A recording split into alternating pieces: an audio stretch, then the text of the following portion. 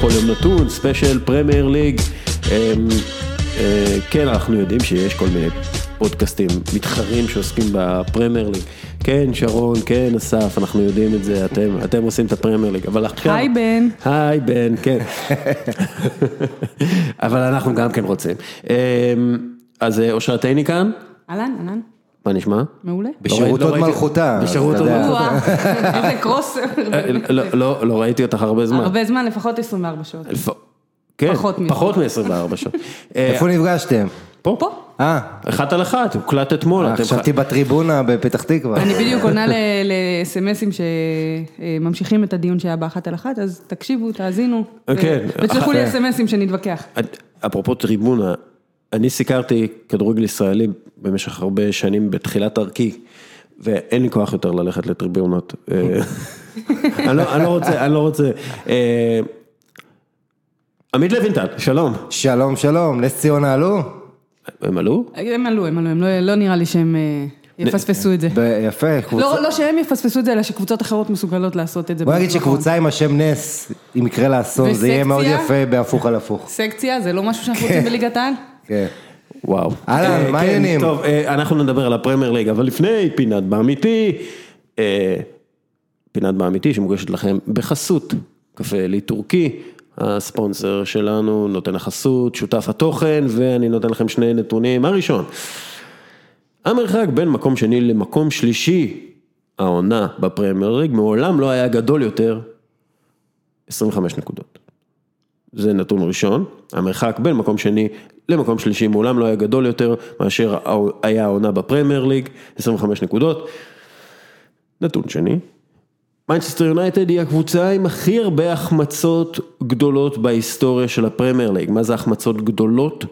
ביג צ'אנס. האנליטיקס המתקדם מלמד אותנו שיש דבר כזה. יש החמצה ויש החמצה גדולה. מנצ'סטר יונייטד היא הקבוצה עם הכי הרבה החמצות גדולות בהיסטוריה של הפרמיירליג, 441. אז, מה באמיתי? מה לא באמיתי? זה, כן, אני יודע שזה קשה. כן.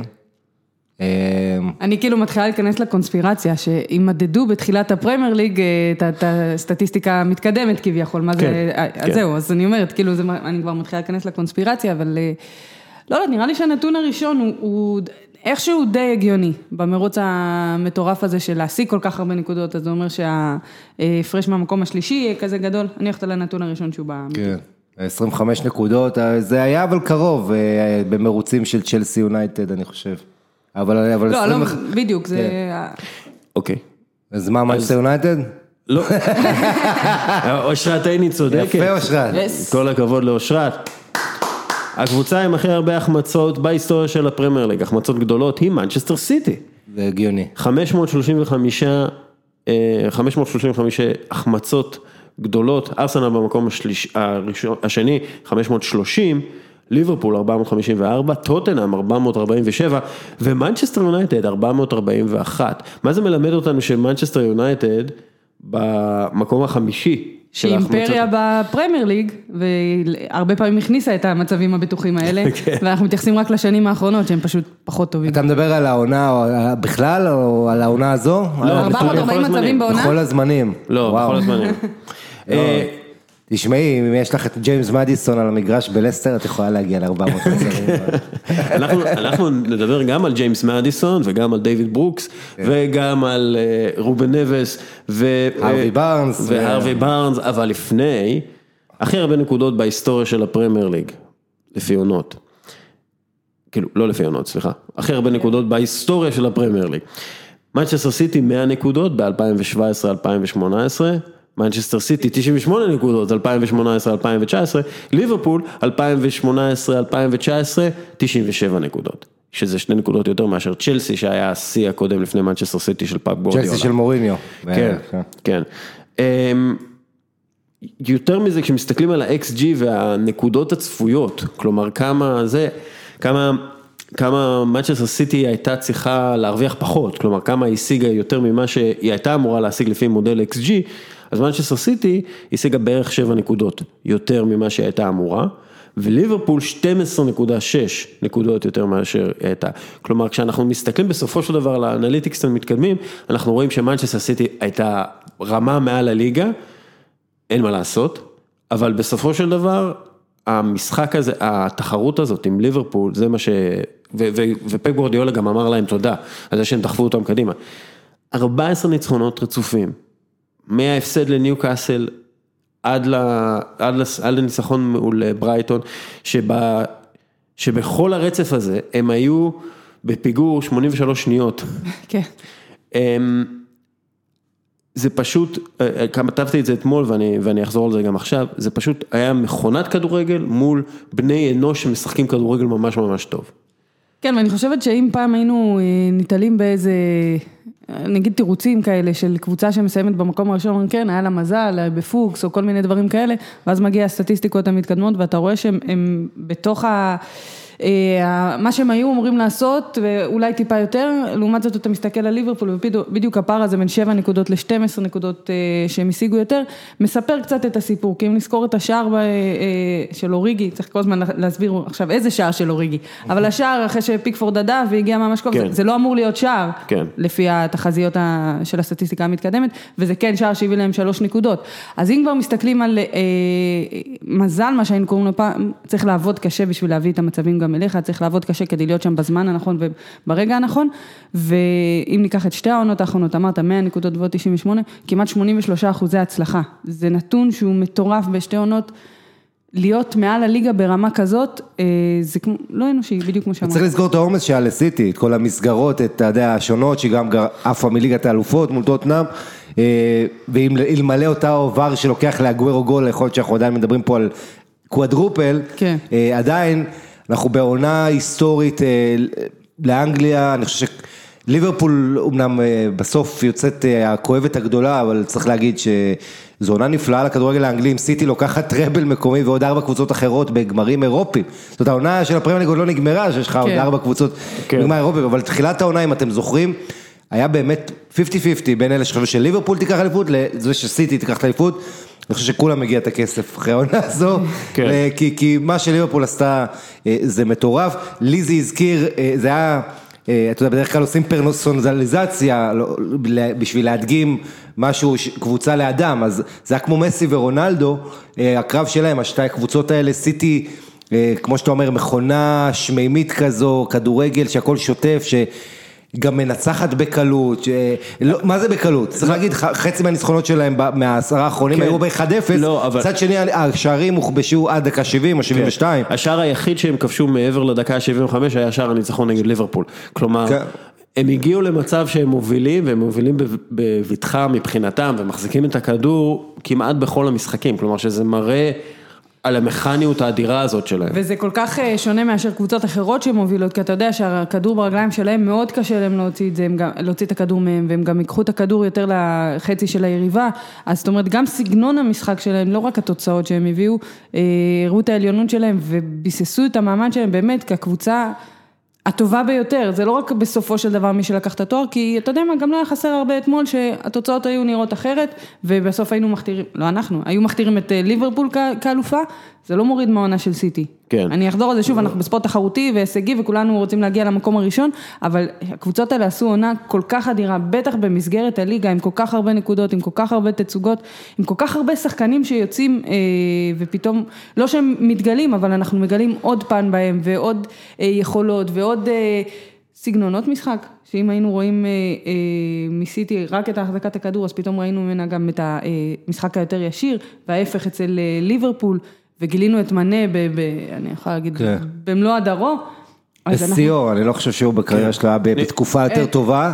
אנחנו נעבור. ואתה יודע, עוד פן שנגע בו בהמשך זה שזה העונה של אפריקה, לאורך כל העונה זה בלט, ובסוף שלישיית מלכי השערים הזו מאפריקה, אני חושב חתמה את זה יפה מאוד. אגב, ישאר ריאן מחרז גם כן אפריקאי, שערים מאוד חשובים. כן, כן, ואתה יודע, מעבר לזה, אתה יכול להסתכל על הרבה, קוליבאלי שהפך לבלמה על העונה ועוד, זה נושא מרתק. ליברפול, תשימו לב, כל השחקנים הבולטים ברמה האישית, שני המגינים הנפלאים שלה, השחקן העונה של כולם, ון דייק, בכלל בלי עוררין, סלח ומאנה עם כל התארים האישיים שם, מה קרה בסיטי? דבריינה השחקן העונה שעברה, אתה זוכר אנחנו נהיה לכאן ויכוח אם זהו סלח שחקן העונה דבריינה חוץ בליגת אלופות מול טוטנהאם, לא היה באמת פקטור, ברנרדו סילבה נכנס, הבלמים, שאגב, בלי שהרגישו אותם, מנדי יצא מהרוטציה, וזה צריך לתת קרדיט עצום לפפ גווארדיולה, לירוי סאנה שגם כן מחפש קבוצה ויותר מזה אתם רוצים לשמוע נתון מפחיד באמת, הכי הרבה החמצות גדולות העונה בפרמיירליג, לא בכל הזמנים, לבנטל העונה, מנצ'סטר סיטי 71 שזה לפחות 10 יותר מכל קבוצה אחרת, וליברפול 54, כלומר כשאתה מסתכל כאילו אז פה ההפך מהאנושיות, זאת אומרת סיטי פתאום נראית לנו אנושית שהיא מחמיצה, הם הגיעו ל3.6 הזדמנויות גדולות להפקעה במשחק, 3.6, שזה אחת יותר מאשר ליברפול פר משחק. כלומר, אם הממוצע במשחק הוא 3 שערים, מנצ'סטר סיטי הגיעה לממוצע הזה בעצמה, לא שתי קבוצות בעצמה, ואפילו יותר, בהחמצות בלבד. כלומר, אנחנו מדברים על... כמה שערים יש להם עונה? 160 בערך. כן, ואנחנו מסתכלים כאילו על קבוצה שפשוט יודעת לייצר, וזה גם לא משנה מי הכלים במגרש, היא יודעת לייצר המון הזדמנויות הפקעה, וזה בעצם כשאתה מסתכל על המדד הכי חשוב לניצחונות, זה בעיטות למסגרת והזדמנויות בתוך הרחבה והזדמנויות הפקעה. ואנחנו רואים שפשוט מה שגווארדיולה, אתם יודעים מה, אני לוקח את זה לוולטר ווייט ובריקינג בד. עכשיו, bear with me מה שנקרא. בבריקינג בד, שובר שורות, נותנים לוולטר ווייט בעצם גוסטבו פרינגס, שהוא מנהל רשת הסמים הגדולה, לוס פויוס הרמנוס, נותן לוולטר ווייט מעבדה מושלמת לייצור קריסטל מת. קריסטל מת זה סם, ווולטר ווייט מפורסם כסוחר סמים בעצם, בזכות הסם המאוד טהור שלו. והוא כאילו, הוא מגיע לאיזה 99% תהירות, משהו כזה, כאילו, אני לא מבין גדול בקריסטל מת, אבל זה כאילו הכי טוב שיש בכל הזמנים, ופקה, פקה, פקה. בכל מקרה, מה שזה מרגיש לי במנצ'סטר סיטי, זה שנתנו, גוסטבו פרינגס נתן לוולטר ווייט, את המעבדה המושלמת, כדי לייצר את הסם המושלם. ומה שמרגיש לי שבמנצ'סטר סיטי, נתנו לפפ גווארדיולה, את המעבדה המושלמת, לייצר את הכדורגל המושלם. עכשיו, את אומרת 83% ניצחונות, זה אחוז טהרות, או איך אומרים את זה בעברית? טהרה. אנחנו, כן, פיוריטי. כאילו, הוא פשוט, אומרים לו, עזוב את כל הפוליטיקות, עזוב את שוק ההבאות השחקנים, יש את פרן סוריאנו, דמות מאוד חזקה, מנהיג מאוד טוב, צ'יקי ביגרסטיין, המנהל הספורטיבי, יש סביבו איזה 20 ומשהו אנשים, אנשי מקצוע, שעובדים בשבילו, אם זה לייצר נתונים, לייצר אנליזה של המשחקים, לתמוך בשחקנים נפשית, יש להם מלא פסיכולוגים שם בצוות, יש להם מדעני דאטה, והם פשוט אומרים לו, פפ, תשב ותכין את הכדורגל המושלם, תייצר את הכדורגל המושלם. עכשיו, זה נראה מאוד, בוא נגיד, אני מעדיף את הכדורגל האנושי של ליברפול, את הרם ואת התשוקה ואת הטעויות, את השערים בדקות ה-90, אני מעדיף את זה, זה הרבה יותר מרגש, אבל מה שמנצ'סטר סיטי עשה, ומה שפפ גווארדיולה עשה, זה לייצר תבנית לכדורגל המודרני, וזה הדבר שהכי הרשים אותי בשנתיים האחרונות, לא בקשה. ובראייה, אני חושב, של היריבות ושל, אתה יודע, לפני עשור, בסך הכל לפני עשור, אלכס פרגוסון קרא למנצ'סטר סיטי הנויזי נייברס, עם, אתה יודע, טבס וכל מה שהיה שם, אנחנו מדברים על קיץ 2009, ותראה עכשיו, זה נראה כמו היסטוריה רחוקה, כי מה סיטי הייתה כבר קבוצה חזקה קודם, ויש לה את הגב הכלכלי העצום, שאפשר לה, אנחנו יודעים להתחזק, להביא את השחקני ההגנה שפפ רצה, מהצד השני, זו באמת קבוצה שמצליחה לשלוט במשחקים בצורה נפלאה, ושוב, אין להם את לאו מסי, כי אם היה את מסי, הוא היה עושה הכל, אז הם אומרים, הלך תתמודד איתם. אין להם את שחקן אחד הזה, הרי אתה לא יודע את מי היית מעדיף על המגרש, דוד סילבה או ברנרדו סילבה. שזה חלק מהאבולוציה של פפ גווארדיולה כמאמן. כלומר, הוא עצמו אמר שהטקטיקה העיקרית שלו בברצלונה, הייתה איך להשיג את הכדור ללאו מסי שהוא ייצר שערים, כי הוא היה הכי טוב בעולם, והוא אמר, בניתי את כל הטקטיקה סביב העניין הזה של למצוא את לאו מסי. פה זה משהו אחר, זה אבולוציה של המשחק. ואתה יודע משהו על פפ גווארדיולה, שאתה יודע, הוא מאמן מאוד דוגמטי, והוא מקבל בראש. ההפך. נכון, סליחה, הוא לא מאמן מאוד דוגמטי, יש לו חלק דוגמטי, שהוא מקבל עליו בראש בליגת אלופות, אתה זוכר שהוא עלה בלי דה בריינה נגד טוטנהאם, ושהוא עלה בלי מולר נגד ריאל, שהוא אימן את ברן, הוא עושה הרבה דברים שאחר כך, אתמול הוא גם עלה בלי דה בריינה, והקבוצה שלו פתאום פיגרה 1-0, והרבה אנשים נעו באי נוחות אצל סיטי, אבל מהצד השני, זה בן אדם שקון אגוארו היה שרוף בשבילו כשהוא הגיע, הוא רצה את גבריאל ג'זוס, גם תחילת העונה, אבל ג'זוס העונה הזאת לא היה טוב, הוא לא הגיע, ואז אגוארו תמיד נמצא שם, תמיד... אז אתה יודע מה, זה גם נקודה שצריך לשים עליה דגש, שיש את אגוארו, אחד החלוצים הטובים שידע הפרמיירליג, בטח אגדה של סיטי, שגם נותן מספרים כל עונה, לא סיים כמלך שערים, לא שהוא רחוק מזה, אין להם מלך שערים בקבוצה מצד אחד, אבל מצד שני, זה קבוצה שמפקיעה כל כך הרבה. חסר לו גול אחד להיות עם ה... כן, להשתוות, אבל בדרך כלל שאתה אומר שיש לך חלוץ כל כך דומיננטי, עם קבוצה שמחזיקה כל כך הרבה בכדור, ויוצרת כל כך הרבה מצבי הפקעה, אתה מצפה שמשם יצא מלך השערים של הליגה, קבוצה ששולטת בליגה ביד רמה. וזה לא קרה, וזה רק מראה על החלוקה של, לא שלא מסים, מדברים הרבה על רוטציה ועל דברים כאלה, פשוט על הגיוון שיש במנצ'סטר סיטי, ועל איך הם מצליחים להוציא את המיטב ההתקפי מכל אחד מהם, וכמו שאמרת, יש להם את הגב הכלכלי לעשות מה שהם רוצים, והם קנו שחקני הגנה, זה קצת מצחיק להגיד את זה, אולי צריך לדבר אחרי זה גם על מחרז שהגיע, וגם תרם את החלק שלו מעבר לשער הנפלא אתמול, אבל קנו את שחקני הגנה, כי זו השיטה, זה כן משהו שהוא דוגמטי, לבנות את המשחק מלמטה, ולהיות את השחקנים שמסוגלים, שחקני הגנה שמסוגלים לשבור קווי הגנה במסירות ובתנועה, ואני חושבת עם כל זה שיש כל כך הרבה שחקנים שתרמו, יש כמה עוגנים מרכזיים בסיטי, וזה החוכמה, לתת את ההרגשה גם לכל שחקן שנכנס. סאנה היה אחד מהכוכבים בשנה שעברה, אפשר להגיד שהוא לא מצא, כמו שאמרת, הוא מחפש קבוצה, אבל הוא עדיין תרמת שלו מבחינה מספרית, עדיין תרמת שלו מבחינת יכולת, ואני חושבת שהמעבדה המושלמת הזו שדיברת עליה, אולי שווה לפתח דיון, אם זה בכלל אפשרי לעשות את זה במקום אחר, בקבוצה אחרת. לא, בגלל שהם פיתחו עבורו, כאילו כל הקבוצה נבנתה כדי שפפ יגיע ויהיה הוולטר ווייט. אז אני אומרת, אפילו לבנות במקום אחר לעוד 4 שנים בשביל פפ. אני לא חושבת שזה כל כך אפשרי, כי נוצרה סיטואציה בליגה כזאת, במקום כזה, עם שחקנים כאלה שהיו, עם קומפני וכל מיני כאלה שהיו שם מההתחלה, שמאפשר לך להגיע ולהפוך את זה באמת למושלם. פפ לא מחפש תירוצים, אתה יודע, אין לו מגן שמאלי, לא ראשון, לא שני, הוא משחק עם זינצ'נקו, אף אחד בכלל לא מדבר על זה, זה לא משנה. אגב, ואני חושב שנכון, אנחנו נותנים המון קרדיט לפפ, אבל תראו למשל את העמוד שדרה שיש במנצ'סטר סיטי. אבל פרננדיניו לא שיחק את כל המשחקים אחרי גדולים. נכון, אבל עדיין, פרננדיניו יש לך, ויש לך, אני מדבר על אישיות של שחקנים, וגם איך שהתפתחה, וגם למה הם הפכו כמנהיגים של חוליה, כן?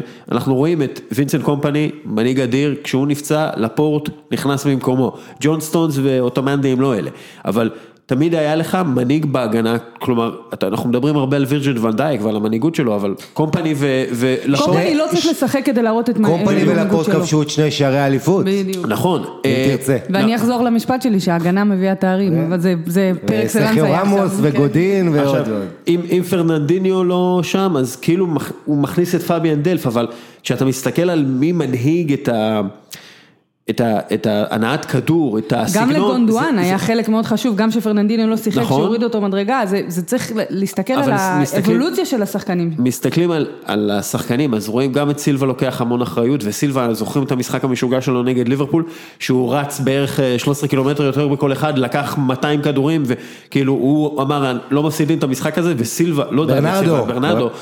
עכשיו יש לך גם את דוד סילבה שהוא בעצם סוג של המנהיג הסגנוני, יש לך את רכים סטרלינג שהתפתח השנה כבן אדם וכשחקן, ואנחנו רואים שהוא גם מוביל מאבקים נגד הגזענות באנגליה, הגזענות המוסדית של העיתונות והתקשורת, כלומר הוא לא הולך על הגזענים הקטנים שצועקים לו ביציע, הוא הולך מראה כותרות בעיתונים ואומר אתם כותבים את זה גם על... המנהיגות שלו בעצם המשמעות שהוא נותן למשחק שלו, זה משהו שמאוד הרשים אותי, והגוארו, זה חלוץ שבא לעבודה. תמיד שם. תמיד שם. כבש את השער החשוב מאוד נגד ברנלי, שאיכשהו עבר את הקו. כבש את השער נגד ברייטון. צריך שפיץ למכונה הזאת, והוא השפיץ המושלם. יש מושג שקצת מתפספס אצלנו בשפה של הספורט, וזה אמינות. שחקן שהוא אמין, לא מבחינת זה אם הוא משקר לך או לא, אם אתה יכול לסמוך עליו, אם הוא יהיה שם, אם הוא לא נעלם לחלקים גדולים של העונה, או אפילו חלקים גדולים של משחקים. ואני חושבת שזה נכון להגיד על רוב הקבוצה בסיטי, אבל על הגוארו יותר מכולם. הוא שם ברגעים המכריעים, הוא שם מתי שצריך אותו, הוא שם גם במשחקים פחות חשובים. זה מה שאומר אמינות, שאתה יכול לסמוך עליו, שאתה יכול לתת לו את הכדור.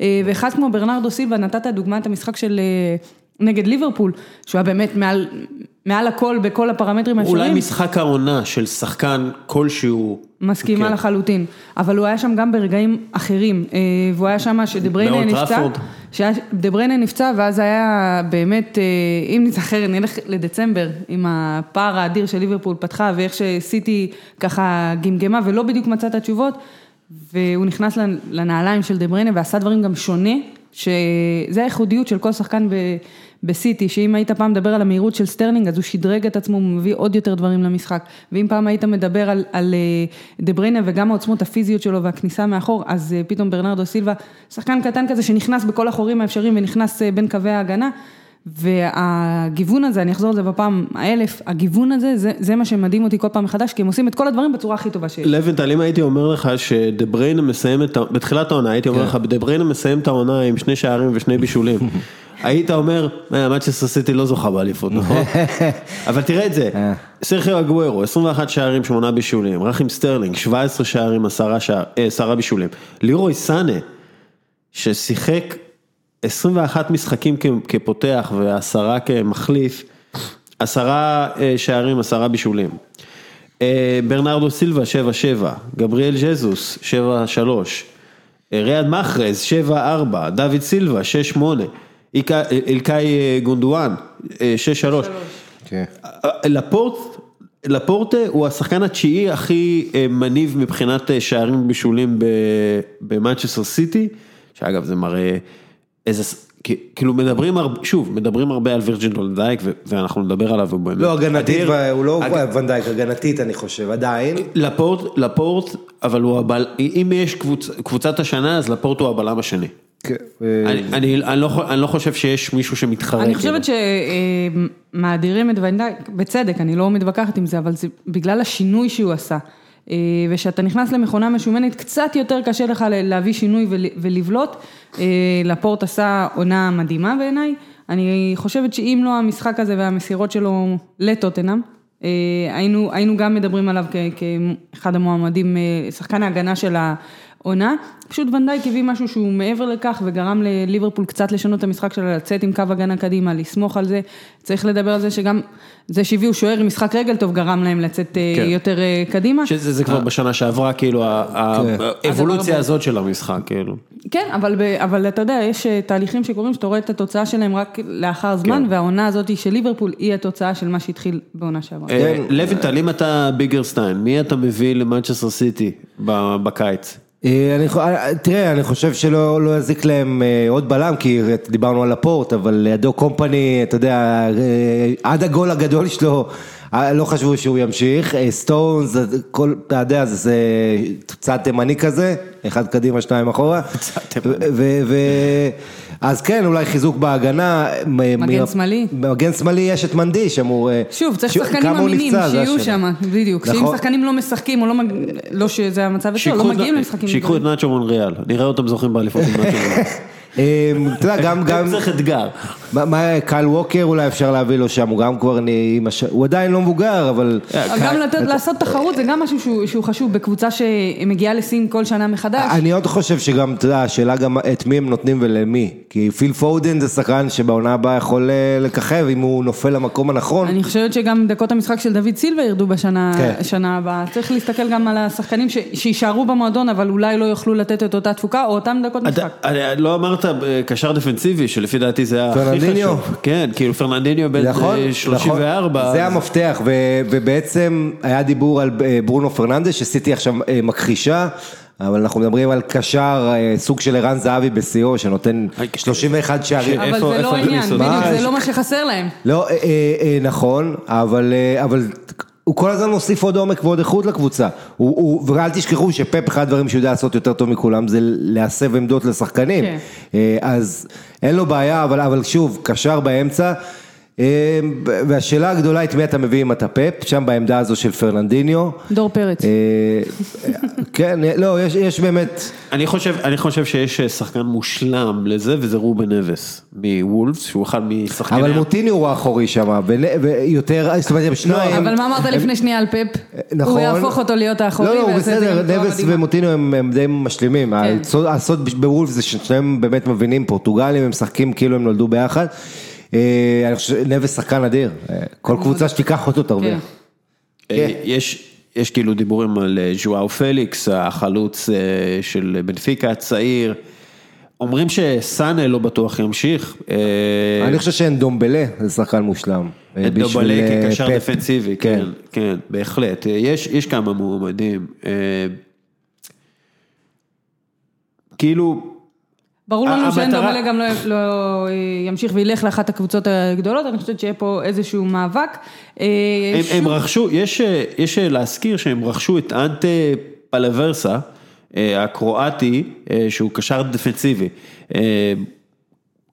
לא, כאילו הם רכשו אותו בינואר והם השילו אותו, אנחנו לא יודעים כאילו את האיכות שלו ברמה הזאת, אבל כאילו מדובר בשחקן שאמור, אתה יודע, בן 19, אמור להיות עם יכולות מסירה מצוינות, קשוח, אתה יודע, כאילו, הרייזינג סטאר של הכדורגל הקרואטי, ויש כמה קשרים קרואטים שיש לו ממי ללמוד, אז כאילו, האם אנחנו, שוב, זה מה שחסר להם, כאילו, כי כשאתה מסתכל, אם פרננדיניו נפצע, אין להם שום קשר דפנסיבי טהור אחר, ויכול להיות שזה מה שחסר למכונת כדורגל הזאת. שוב, לא חסר לה הרבה, זה באמת קרוב למושלם. זה ליטושים ליעלום, להפוך אותו ממש לנוצץ. לגמרי, שוב, זה שחקן שבגיל 19, דומיננטי בליגה הקרואטית, ולא בקבוצה הכי טובה בקרואטיה, כלומר, שחקן באמת מצוין. אבל אולי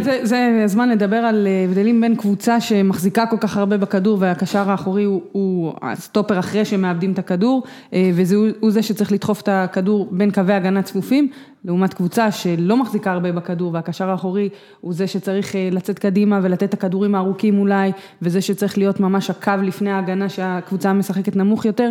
יש הבדלים מאוד גדולים, יכול להיות השחקן שהם יביאו, אני מאמינה שיהיה מקבוצה מאותו סגנון משחק, כי אחרת קשה מאוד למדוד את היכולות האלה. אוקיי, בוא נדבר. אני חושב שפפ גווארדיולה, רק מילה לסיום העניין, אני חושב שהוא קצת קורבן של עצמו, של המצוינות של עצמו, אתה ראית למשל מול טוטנהאם בדקות הרעות שם, שטוטנהאם החטיפה להם באתיחד, כמה הקבוצה לא מאוזנת, וסיטי יש לה כל כך נטייה ללכת קדימה, ולדחוף שחקים קדימה, שקבוצות אתה מרגיש הרבה פעמים קצת יותר יעיז, ויכולים להפתיע אותם, ולשחק בצורה כזו, הרבה פעמים אנשים אומרים, הם כאלה טובים, זה לא חוכמה, אבל לעשות את זה בצורה מאוזנת, שגם היריבה לא תצליח בכלל לצאת קדימה, ולייצר מצבים, זה השלמות. וצריך להגיד עוד משהו, הוא המנג'ר, פפ גווארדיולה הוא המנג'ר הראשון שזוכה בשני תארי אליפות רצופים. מאז פרגוסון. באנגליה, מאז פרגוסון, והראשון בהיסטוריה שזוכה בשני תארי אליפות רצופים בשלוש מחמש הליגות הבחירות.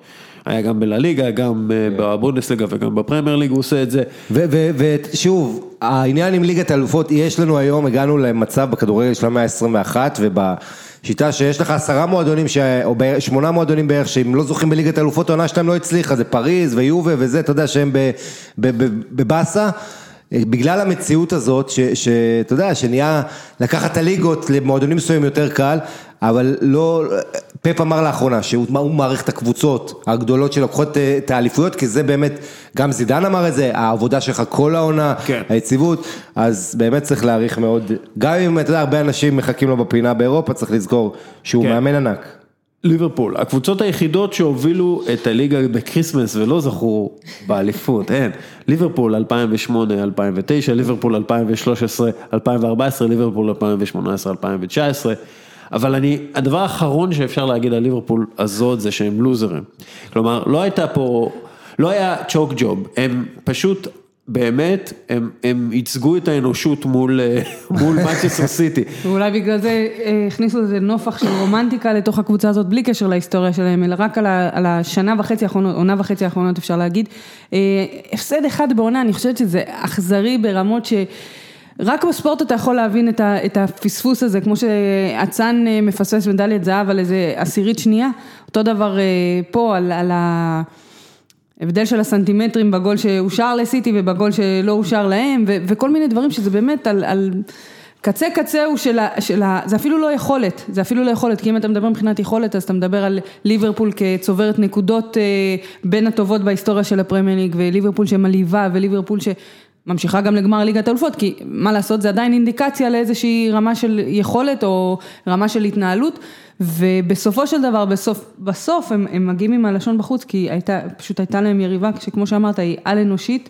אני חושבת שהתרומה של ונדייק, שדיברנו עליו כשחקן העונה, זה לא רק בפן ההגנתי, זה לא רק בפן ההתקפי שהוא עושה, אלא תסתכלו על השחקנים שמשחקים לידו. לא משנה איזה בלם שיחק לידו העונה, על שני המגנים אין לי מילה אחרת מאשר לתאר אותה, מאשר שחקני כנף, בסדר? את יודעת מה? תסתכלי על ראיתי את המיקום הממוצע שלהם, העונה. זה מיקום הממוצע של דיוויד בייקם וריין גיגס ב-1999.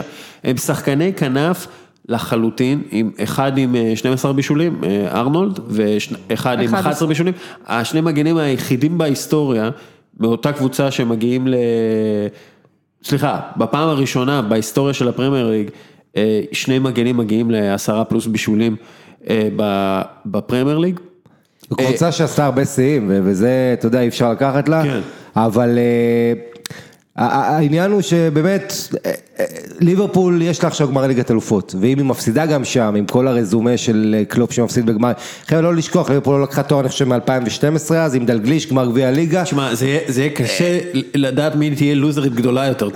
כן, אבל עכשיו עם כל התחושה הטובה בהפסד הזה, אם הם יפסידו חלילה לטוטנהאם, אני אומר חלילה, כן, אבל טוטנהאם ראויה לכל הכבוד, ויש לה אוהדים משלה, אם הם יפסידו שם, זה יהיה מכה קשה לכל המוניטין, ואתה יודע, הרבה אנשים כבר זוכרים מה היה ב-2010 בגמר במדריד, שמוריניו מאינטר כבר נשאר לאמן את ריאל, אז עכשיו חושב שפוצ'טינו יעשה, אתה יודע, עכשיו הוא כבר יש את זידן, אבל עדיין כל התחושה הזאת סביב טוטנהאם, פוצ'טינו נדבר על טוטנהאם, שפוצ'טינו ובעונה כזו של האנדרדוג, של כל הפוך על הפוך, אתה אומר אולי זה יקרה, אבל אני חושב שליברפול חייבת את הגמר הזה, ואז זה עונה נהדרת. היא חייבת את תואר, וברגע שבליגה זה נהיה באמת בלתי אפשרי, אתה יודע, אתה צובר 97 נקודות ולא לוקח. אבל קלופ, את זוכרת מה אמרו לו כולם בתחילת העונה, לא נביל, קרגר ואחרים, אמרו לו, תעדיף את הליגה, מה שאנחנו רוצים זה ליגה, לא ככה אליפות זה, עזוב את אירופה. אז מה הוא אמר להם? מה אתם רוצים, שאני אזרוק משחקים באירופה? הם לא זרקו משחקים באף, חוץ מהגבהים הזניחים, הם לא זרקו משחקים העונה, הם הלכו פול פאוור גם בליגה וכמובן בליגת האלופות, ואם הם לא לוקחים תואר, זה כבר מתחיל לחלחל יותר מה-DNA הזה שאנחנו מדברים על לוזר פול וכל מיני כאלה. כי זה הפעם הם פייבוריטים, זה לא ריאל מדריד בגמר. ולגבי המגנים, אני חושב שזה המשך של ריאל מדריד של השנים האחרונות, עם קרבחל ועם מרסלו, שראינו שהם מגביעים ומבשלים את השערים החשובים, והיום אחת מהתיאוריות במשחק, זה שמי שיש לו את המגנים היותר טובים נצח, ולא סתם, אתה רואה, אני משדר הרבה משחקים מהעונה, ההבדל הרבה פעמים בין קבוצה שמשחקת טוב ועושה דברים התקפים, לקבוצה שלא עושה כלום התקפית, זה אם המגנים עולים או לא, ואינטר למשל, תראו באיטליה, שהרבה פעמים המגנים שלה נשארים מאחורה, קבוצה שמשעממת, זה ההבדל שיש לך. וגם המגנים. עכשיו העניין עוד משהו. אבל המגנים, רק נקודה על המגנים, ברגע שיש לך צפיפות כזאת גדולה ולחץ, כי הרי הלחץ הוא קורה במרכז המגרש, הרוב הלחץ במרכז המגרש, יש כאילו קבוצות כמו אייקס שלוקחות את זה לצדדים, אבל ברגע שיש כל כך הרבה לחץ וכל כך הרבה השחקנים במרכז המגרש, הדרך היחידה להגיע למצבי הרמה או מסירה אחורה לרחבה או לאסיסט זון, זה דרך האגפים. אז אתה רואה, למשל, ארסנל קורסת, בגלל שביירין, שהוא לא המגן הכי טוב בעולם, פשוט אין להם אף אחד בצד ימין, כלומר אין להם אף אחד שיכול לפתוח את המשחק בצד ימין. ונגעת בנקודה מאוד מאוד חשובה שקשורה למגנים, לא רק להרים את הכדור לרחבה, לא רק שיהיה לך נוגחים טובים או פינישים טובים. לא, אתה פליימקר כמגן. גם את הכניסה לאמצע ולאו דווקא ללכת על הקו, אבל גם שאתה מגיע למצב הרמה, לתת את הכדור הזה אחורה, כמו הכדור שאלכסנדר ארנולד נתן אתמול למנה בשער שלו, והשחקנים שצריכים לדעת לעשות את התנועה הזאת, כי הרי האינסטינקט הטבעי זה ללכת קדימה ולנסות להקדים את המגנים או את הבלמים, אבל לעצור שנייה ולבוא לקו שני, לבוא לאזור הפנדל, זה גם תנועה שצריכים לדעת לעשות אותה, וגם לתת את הכדור שיהיה מצד אחד חד מספיק, מצד שני שיהיה נוח לביתה בנגיעה. אני חושבת שהמגנים של ליברפול עשו את זה העונה בצורה מצוינת, והשחקנים המשלימים, אם זה פרמינו שהיה, ואם זה מנה, ואם זה סלח, עשו את זה גם, את התנועה שצריכה להשלים את המסירה הזאת.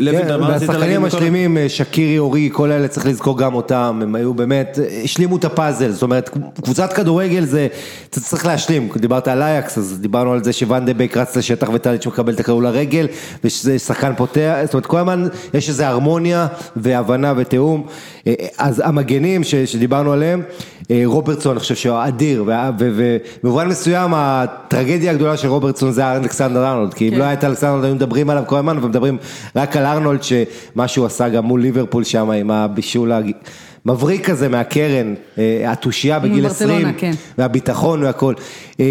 אגב, הסיפור על רוברטסון הוא מאוד יותר מדהים, כי ב-2012, הוא עבד בסופרמרקט. כלומר, הוא עבד, הוא ארז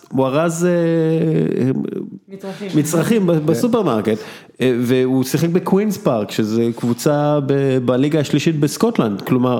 והיה לי משחק נגד נבחרת ישראל שהיה רמה מעל כולם שם, כן. והיום הוא המגן השמאלי אולי הכי טוב בעולם, כלומר... אתה יודע, בדרך כלל שיש סיפורים כאלה... שיש סיפורים כאלה, בדרך כלל, או שאתה שומע את זה על איזה שחקן התקפה שיש לו בעיות אישיות, או שאתה שומע את זה על איזה בלמים אפורים. בחיים, הסיפורי חיים האלה של מישהו שעבד ולא היה אמור להיות לו, כביכול, עתיד בכדורגל, אף פעם אתה לא שומע את זה על פנטזיסטים שגם הם שחקני ההגנה.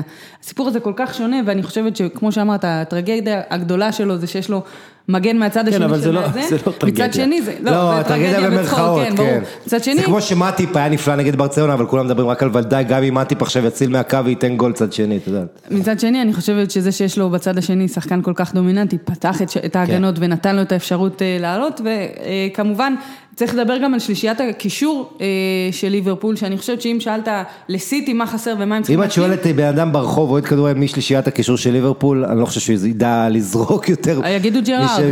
בדיוק.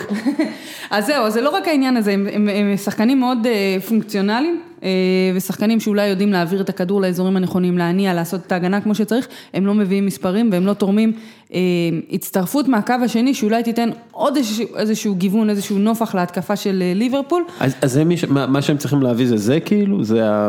כן, כן, לדעתי. למרות שצ'מברלין חוזר מפציעה, זאת אומרת, הוא יהיה כמו שחקן חדש בעונה הבאה, אלכס אוקסלי צ'מברלין. אתה אף פעם לא יודע איך שחקן חוזר מפציעה, אם נסתמך על העבר ומה שאנחנו מכירים אותו, אז כן, ברור שזה אולי שחקן שיכול לתת מענה, אבל אנחנו מדברים על שלישיית קישור, אז גם שחקן אחד יכול להיות שירענן את השורות וייתן עוד איזשהו... נדבך, אבל אני חושבת מה שהיה קוטיניו בעצם, שהוסיף להם את האיש הרביעי, מה שנקרא, מהקישור, ואינלדום במיטבו, כמו מול ברצלונה עושה את זה. כן, קשר כזה, עם כמובן ליברפול צריכה שחקנים בקצב משחק, זה הדבר הכי בולט אצלה. אין קבוצה, אתה יודע, בעולם שמגיע לקצב הזה. כשליברפול בשיאה, זה יותר מהיר מכל דבר.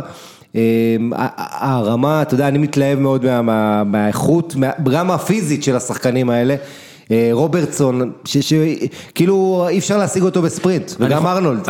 אני חושב שני המגנים אולי גם הכי מהירים שיש. ליברפול חייבת להביא עוד מגנים, או גיבוי, כי...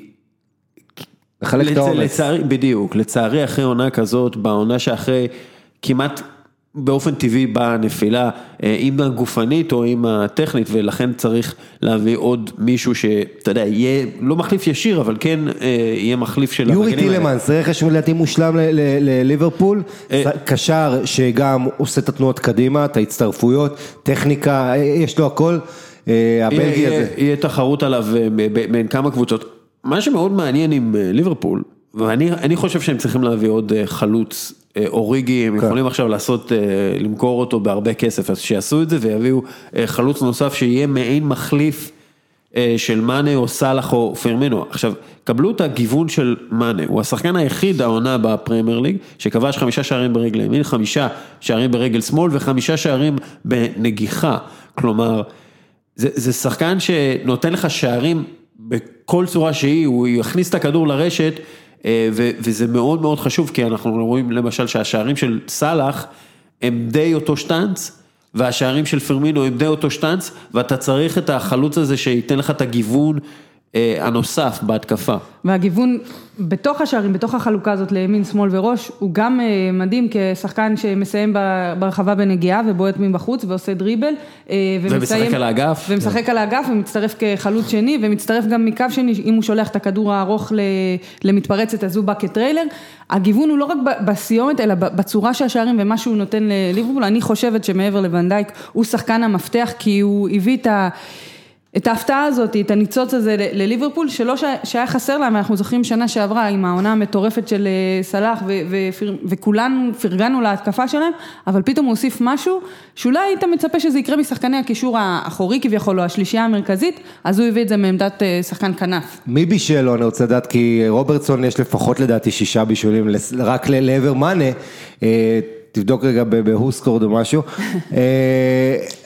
אני חושב שמאנה זה כל השחקן שאני מת עליו עוד שהוא היה בזלצבורג, והמהירות שלו, גם בפרמיירליג, המהירות שלו, אתה רואה כמה שחקני הגנה, יש לו כאילו עוד הילוך, שגם במשחק האחרון, כן, ופוחדים לגעת בו להפיל, אבל משהו מאוד מאוד שיפר העונה זה תחדות, וזה מדהים, כי כמה זה עניין של ביטחון, כי איך שמשחק הרגל שלו משתפר, גם משחק הראש שלו משתפר, 2 רגליים, וזה מהשחקנים האלה כל כך קשה לחסות אותו, כי הוא עושה תנועה, ראית בשער, במחזור האחרון, ב-2-0 על וולפס, הגול הראשון, הבישול של ארלון, הוא בורח רגע אחורה וזה, אתה שואל איפה הגנה, אבל כל כך קשה לשמור עליו. אז אתה דיברת על מהירות, אז גם מהירות המחשבה שלו. אין דבר שבלמים שונאים יותר ממהירות. כן. להתמודד איתו. זה נכון. אין לך איך, כמעט ואין לך איך לעשות את זה. גם סטרלינג בסיטי זה גם ככה.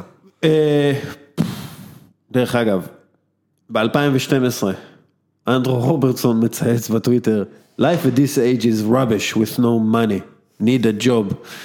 קיבל תפקיד, לפי דעתי אחד מהגיבורים הגדולים של העונה ובעונה שעברה.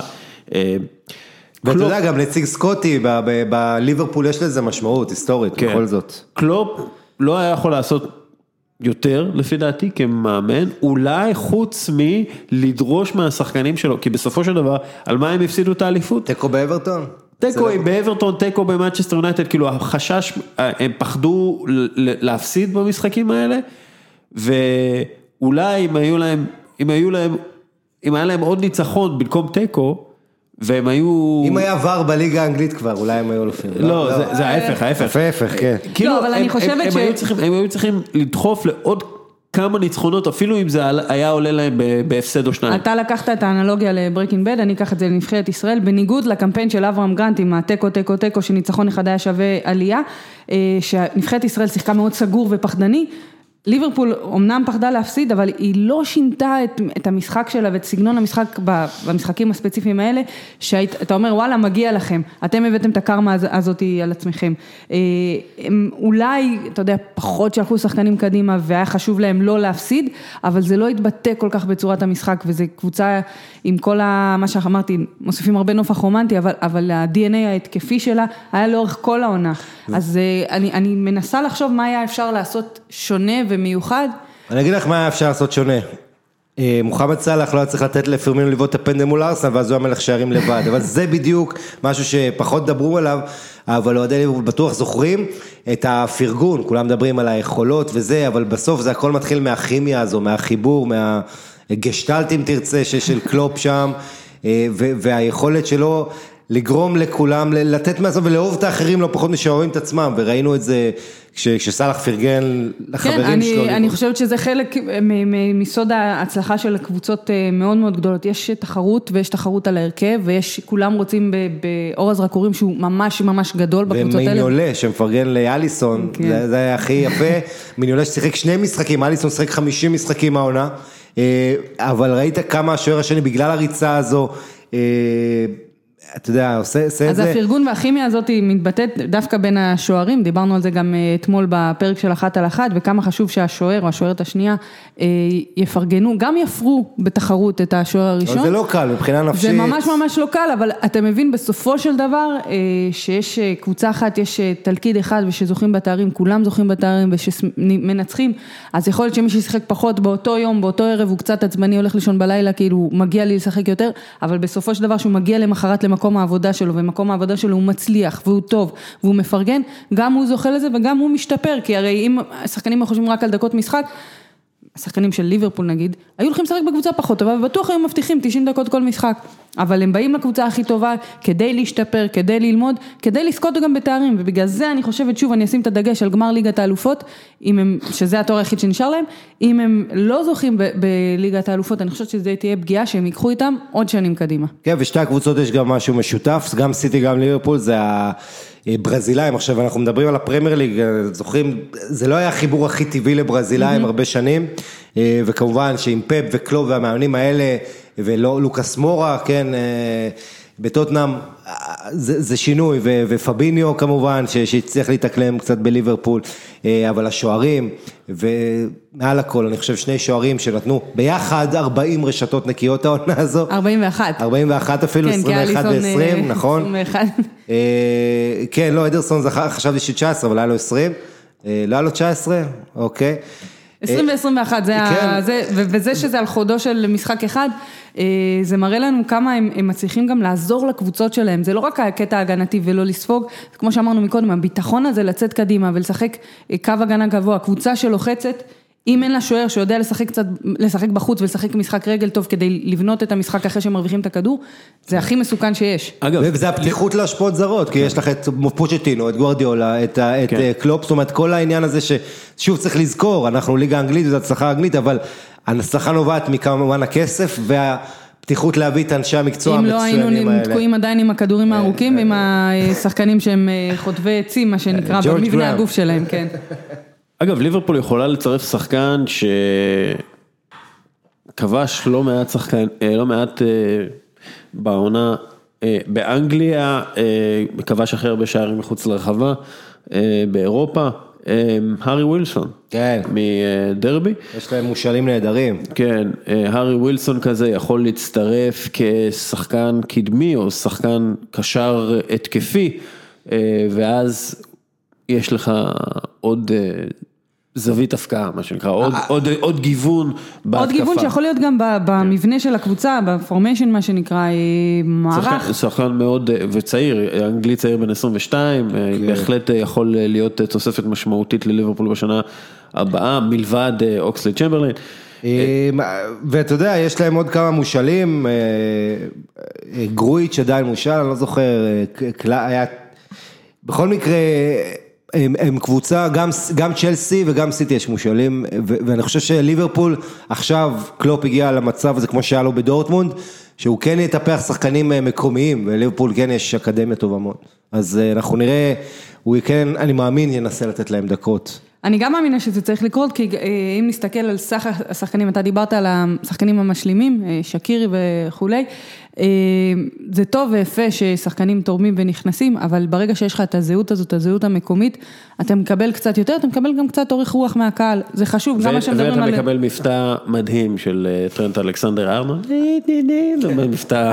אני חושבת שזה הדבר הכי חשוב בקבוצה. אגב, אתה דיברת על רוברטסון, גם הסיפור של ארנולד, מדהים בפני, אתה יודע, בפני עצמו, והבחור הזה גם מגיע, בעצם בחור שרק אני אזכיר, גדל שם בליברפול באזור, כילד היה רואה, בא לאימונים, ראה את ג'רארד שם, היה מתלהב, הוא עדיין לא מאמין שהוא שם, וכל מי שמסתכל אומר, וואו, איזה שחקן מדהים אתה, אבל הוא עוד לא קולט כמה הוא טוב, וזה אחד מסות הצלחה. אגב, ומדור אנגלים, בני 19, 20, 21, שהם פשוט, הם נראים כמו דור זהב אמיתי. הם גם זכו במסגרת הנבחרת אנגליה, שזה משהו שהוא די נדיר.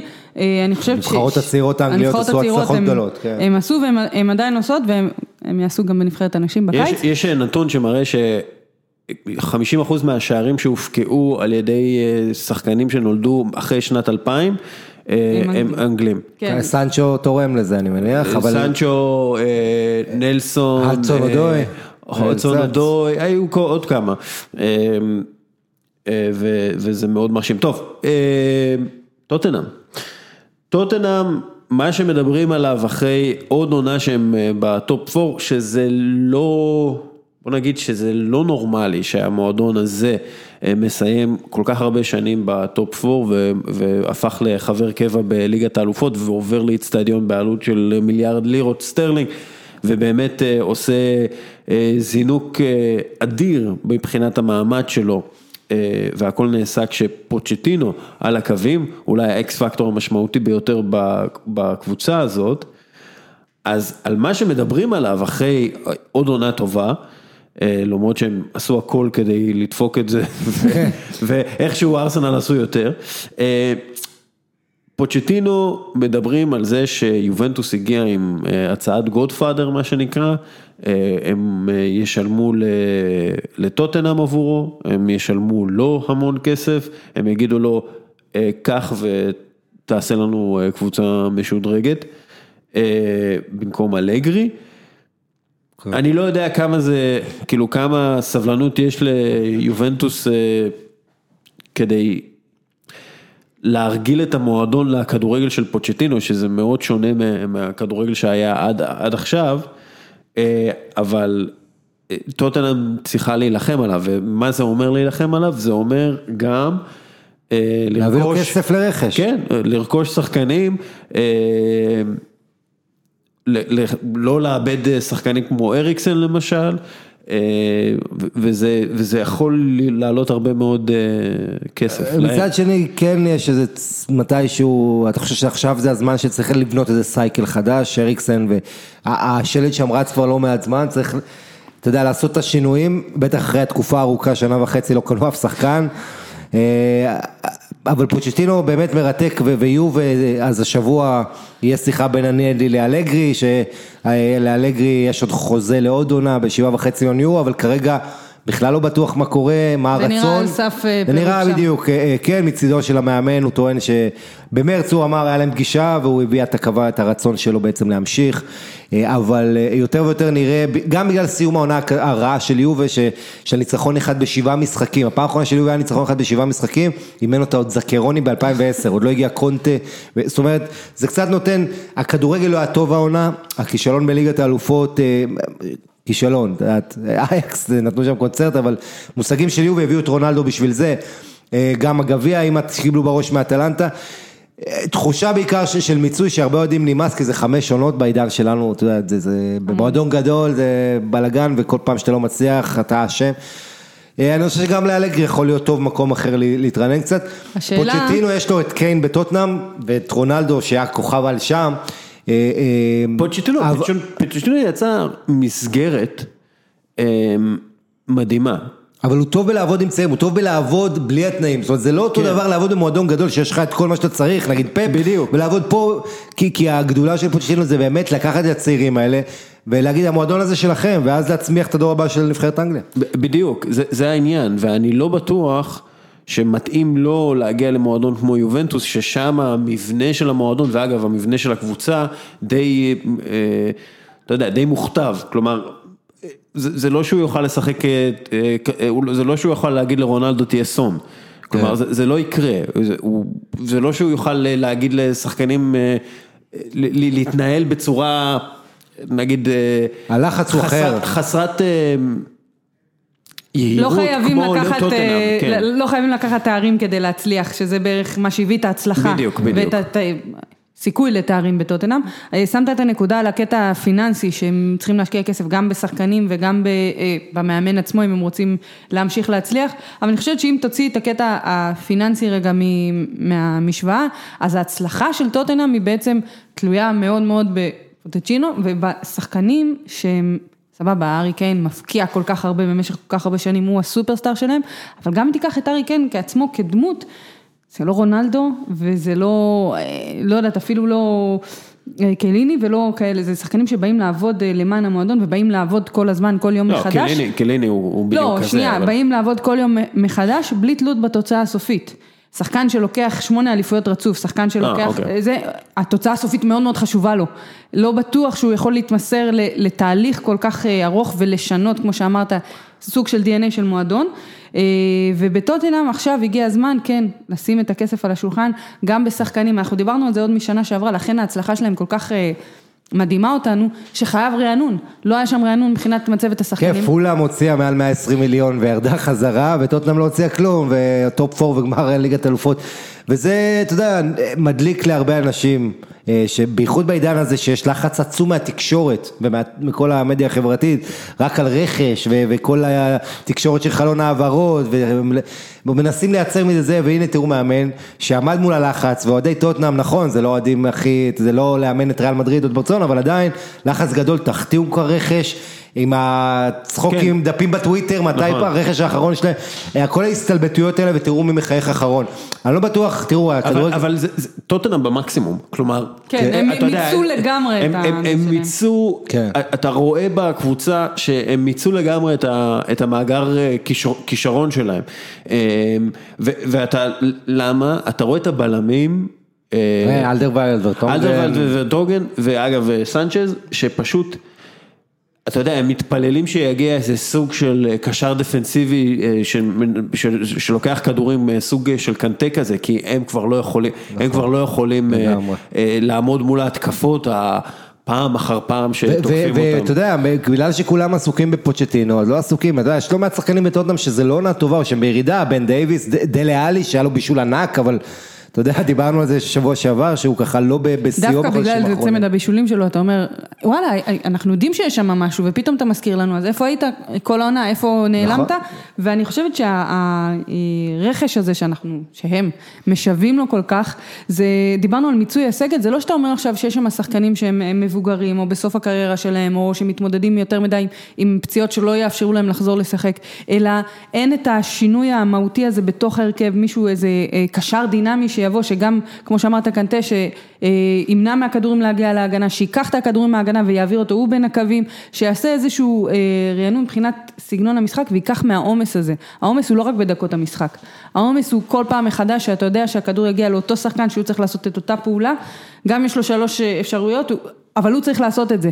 ואני חושבת שזה יהיה קיץ מאוד קריטי. כן, הם צריכים להתחזק לטוטנהאם בהרבה עמדות. קשר, אריק דייר בקטסטרופה העונה הזאת, גם עוד שחקן שירד. אגב, אלדרווילד יכול להיות שהוא יעזוב. נכון, אני גם חושב שהגיע זמנו לעזוב. צריך גם, דווינסון סנצ'ז הוא כן שחקן טוב שיכול להחליף אותו, בסך הכל בלי בעיה, כמו שהוא עושה העונה. אבל, וחואן פויט, ארגנטינאי, גם אפשר להגיד מילה טובה עליו. אבל בסך הכל טריפייר גם עומד לעזוב, אנחנו נראה מה יהיה עם זה, שיש לו ביקוש בוא נגיד. כן, זה דיברנו מקודם על המגנים, אולי שווה גם להזכיר את טריפייר. חדש גם.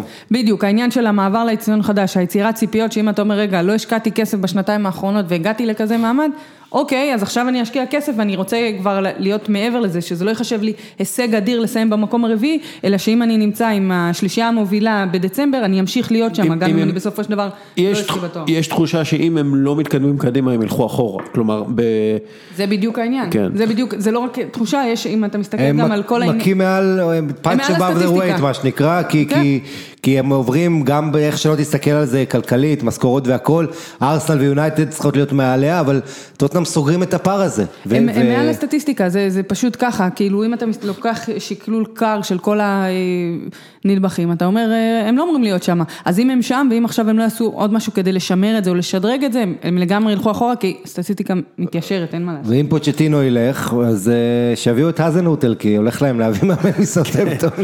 הם צריכים את זה. טוב. עוד מילה אחת רק, שגארת' בייל נמכר, הם עשו קיץ שקנו איזה 10 שחקנים ב-130 מיליון, וזה היה עונה זוועתית, כעונה הראשונה, השחקנים לא התאקלמו, הרבה נפילות, זה מה, חלק מאותם שחקנים זה השלט של הקבוצה הזאת שהגיעה עכשיו כל כך. נכון, אבל היה להם זמן גם לבנות אותם, אני חושבת שאם הם יביאו הרבה שחקנים וגם יחליפו את המאמן בקיץ, זה משהו שיכול לערער קצת. אגב, גארת' בייל חוזר לטוטנהאם, מה אתם אומרים? אני בעד, אני חושב שזה, קודם כל הוא לא ימשיך שם. ישחקו עם 3 בלמים, ויתנו לשחק שחקן כנף. היה את הסטטיסטיקה הזאת, שכל פעם שגארת' בייל משחק, הם לא כובשים, או לא מנצחים. כן, אז זה היה בתחילת הקריירה שלו. טוב, צ'לסי, שסיימה במקום השלישי, דרך אגב. זה גם משהו שצריך לדבר עליו, שדיברנו על טוטנהאם לפני צ'לסי, שאתה יודע, זה נחשב, כל העונה הזאת, אנחנו דיברנו על כמה שסארי והססאריבול שלו, לא בדיוק תפס ולא, אבל בסופו של דבר, בתהליכים ארוכים, כמו שאנחנו בוחנים תהליכים בכדורגל, צ'לסי של העונה שמסיימת במקום השלישי, זה לא כישלון. ממש לא, אני גם לא חושב שגם אמרי וגם סארי, משניהם ציפו ל-71-74 נקודות, זה הציפייה האנליטית, כלומר שהאנליסטים הסתכלו על מה שהקבוצות האלה יכולות להשיג עם הסגל שחקנים והמאמן החדש וכו', הם ראו 71-74 נקודות, זה בדיוק מה שהם השיגו, כל אחת, צ'לסי סיימה מקום אחד יותר ממה שציפו ממנה, מקום שלישי, וארסנל סיימו מקום אחד יותר ממה שציפו ממנה, מקום חמישי, גם צ'לסי וגם ארסנל יכולות לזכות בליגת אירופה. ארסנל חייבת לזכות. ארסנל חייבת בשביל להגיע לליגת האלופות, שזה קריטי מאוד להמשך הדרך הכלכלית שלה. מה שאומר שהם כנראה לא יעשו את זה. כנראה לא יעשו את זה. כן, אבל... אני די בהלם שארסנל הגיע לגמר וגם עשתה, תיתה ככה את ולנסיה שיש לה 2 חלוצים ושאר הקבוצה... אני יכול לדבר על ארסנל, אבל סארי באמת, הססאריבול לא תפס, ומדברים על זה שהוא יעזוב לרומא, וצ'לסי לקראת שנה שהיא לא יכולה לרכוש בשחקנים, וככל הנראה מדברים על זה שעדן עזר יעזוב לריאל מדריד. כן, שהוא כבר לפני שבועיים קיבל החלטה, הודיע למועדון. כן. הודיע לאוהדים בנפנוף. העונה שלו מלבד... בוא נסכים שצריך לבנות לו פסל מחוץ לסטמפורד. הוא נתן את העונת שיא שלו בצ'לסי, אגב, תסתכלו על הנתון הזה, השחקנים היחידים שסיימו עונה עם 15 שערים ו-15 בישולים, בעונת פרמיירליג אחת, הם אריק אנטונה 92-93, מאט לטיסיה 94-95, טירי הנרי 2002-2003, ועדן עזר 2018-2019, כלומר זו עונה היסטורית. מי חוץ מקנטונה ועזר היה שם? לטיסיה והנרי. מאט לטיסיה. וכשמסתכלים על איך ססאריבול עבד ולא עבד, כלומר, הוא לא עבד בגלל שלא היה טענת כדור כמו שצריך, ושחקנים לא התחברו עם ז'ורג'יניו, ולא היה לך את התנועה הזאת שאנחנו מכירים מנפולי, התנועה המאוד חכמה הזאת של כל השחקנים, והסינכרון הזה, שזה משהו שלוקח זמן לעשות, ולסארי, בוא נגיד, לא היה זמן אפילו לחשוב ברציונליות על איך לעשות את זה, איך להרכיב את זה, אז עדן עזר לקח פשוט אחריות, ואיך רואים שהוא לקח אחריות? כשמסתכלים על טייקונס, כלומר כמה פעמים שחקן עבר שחקן אחר, או יצא למסע העברות שחקנים, אז הכי הרבה טייקונס בפרמיירליג העונה, עדן עזר 138 פעמים, 138 פעמים, במקום השני הוא וילפרד זהה, שמחזיק את קריסטל פלאס ב-113 פעם. כלומר, כן, אז עדן עזר ממש לקח על עצמו את ההתקפה של הקבוצה, וזה ברמה הזאת, ואנחנו רואים את זה גם בשערים וגם בבישולים, ואם הוא עוזב, וצ'לסי לא יכולה להביא מחליף, צ'לסי עומדת בפני בעיה מאוד גדולה. לך תביא מחליף לעזר, אין הרבה שחקנים כאלה, וזה קצת עצוב, אבל מצד שני לצ'לסי יש את קלום אדסון-אודוי, שהוא כישרון מאוד גדול, ויש להם את רוברט לופטוס-צ'יק, שכן קיבל לופטוס-צ'יק לאחרונה יותר דקות, והרשים מאוד, היה מצוין נגד פרנקפורט בשני המשחקים, זו עונה לא פשוטה, אי אפשר להתעלם מהמשחקים עצמם, היה 6-0 הם קיבלו עם מנצ'סטר סיטי בפברואר, בבית נגד יונייטד הקהל של צ'לסי, פאק ססאריבול וזה, עונה לא פשוטה, המאמן, אני מת על סארי, כי הוא פשוט כל משחק שלא הלך להם תנף על השחקנים, ואני אוהב כנות, מה אני אגיד לכם, המאמנים שלא אומרים כלום, לא מעניינים אותי, פחות מעניינים אותי. סארי, יש לו קטע, הוא אומר את האמת, הוא גם לא הסתיר את זה שבנפולי ההצלחה, החיבור עם הקהל יותר גרם לו להתרגש אפילו, כן, מאשר עכשיו, למרות שהוא בגמר ויש לו אפשרות לקחת גמר, מה שהוא לא עשה באיטליה. בסך הכל כן, מהעונה הזו, אני מזכיר לכם, כבר היה מעמדו באמצע מעורר, וזה, עכשיו אם אתה צ'לסי, יש לך פה אפשרות ללכת איתו, אבל אם אתה הולך עם המאמן, אתה הולך גם עם השחקנים האלה, שאתה לא בטוח עד כמה הם ירשימונה, ג'ורג'יניו, היגואין שהוא רוצה להשאיר. היגואין הם לא יכולים להשאיר. הם לא יכולים, נכון, הוא לא יישאר, אבל ג'ורג'יניו, זה השחקן המשמעותי בסגנון שהוא ניסה להתוות, ולאחרונה אגב היכול להיות שיותר טוב, אבל הוא כן יותר עולה קדימה, אני חושב, מאשר בטח בתקופה הראשונה שלו. תראה, גם דוד לואיז, אם אתה שם שם את אנגולו קנטה במקומו, ושם סביבו שני שחקנים כאלה, אמצע ימין, אמצע שמאל, אני חושבת שתהיה יותר טובה. אני חושבת שצריך לחלק את העניין הזה לשני חלקים. עדן עזר תכף נדון בתרומה שלו, אבל התרומה שלו, או כמו שאמרת, לקח את המשחק על עצמו, זה לא האשמה, אבל זה בעצם הסיבה שהססאריבול לא הצליח. צריך הרבה סבלנות, וכמו שאמרת, לא היה לו הזדמנות בפרמיירליג אפילו לחשוב לעשות את השינוי הזה, להטמיע את השינוי הזה עד הסוף בצ'לסי. וצריך שחקנים מיוחדים כדי לשחק את סגנון המשחק שלו. אולי זה אומר שחקנים שיתנו פחות מספרים אינדיבידואליים, אבל יתנו את העניין הקבוצתי. אם אז היה משחק עם אובמיאנג נגיד בצ'לסי. אז אז אני אומרת, אז זה יכול להיות עם כוכבים, וזה יכול להיות עם שחקנים שישלימו אחד את השני, פשוט זה לא נטמע בצ'לסי, ואם אתה מדבר על איסור העברות, ואיסור אפילו להשאיר שחקנים שכרגע משחקים בקבוצה, או שיחקו בקבוצה, אתה אומר שיש רק מאמן אחד שיודע לעבוד עם סגל קיים ולבנות את מה שהוא רוצה, וזה סארי. אז אני חושבת שאם האיסור על העברות, ואם הם יאבדו את סארי, לא משנה אם זה חוזר לאיטליה או לא יסכימו ביניהם, אני חושבת שזו עבודה גדולה מדי. וצריך להזכיר גם עוד משהו על צ'לסי. רומן אברמוביץ' רוצה למכור את הקבוצה. כלומר, אנחנו יודעים את זה, ואיך זה משפיע על שחקנים, למשל?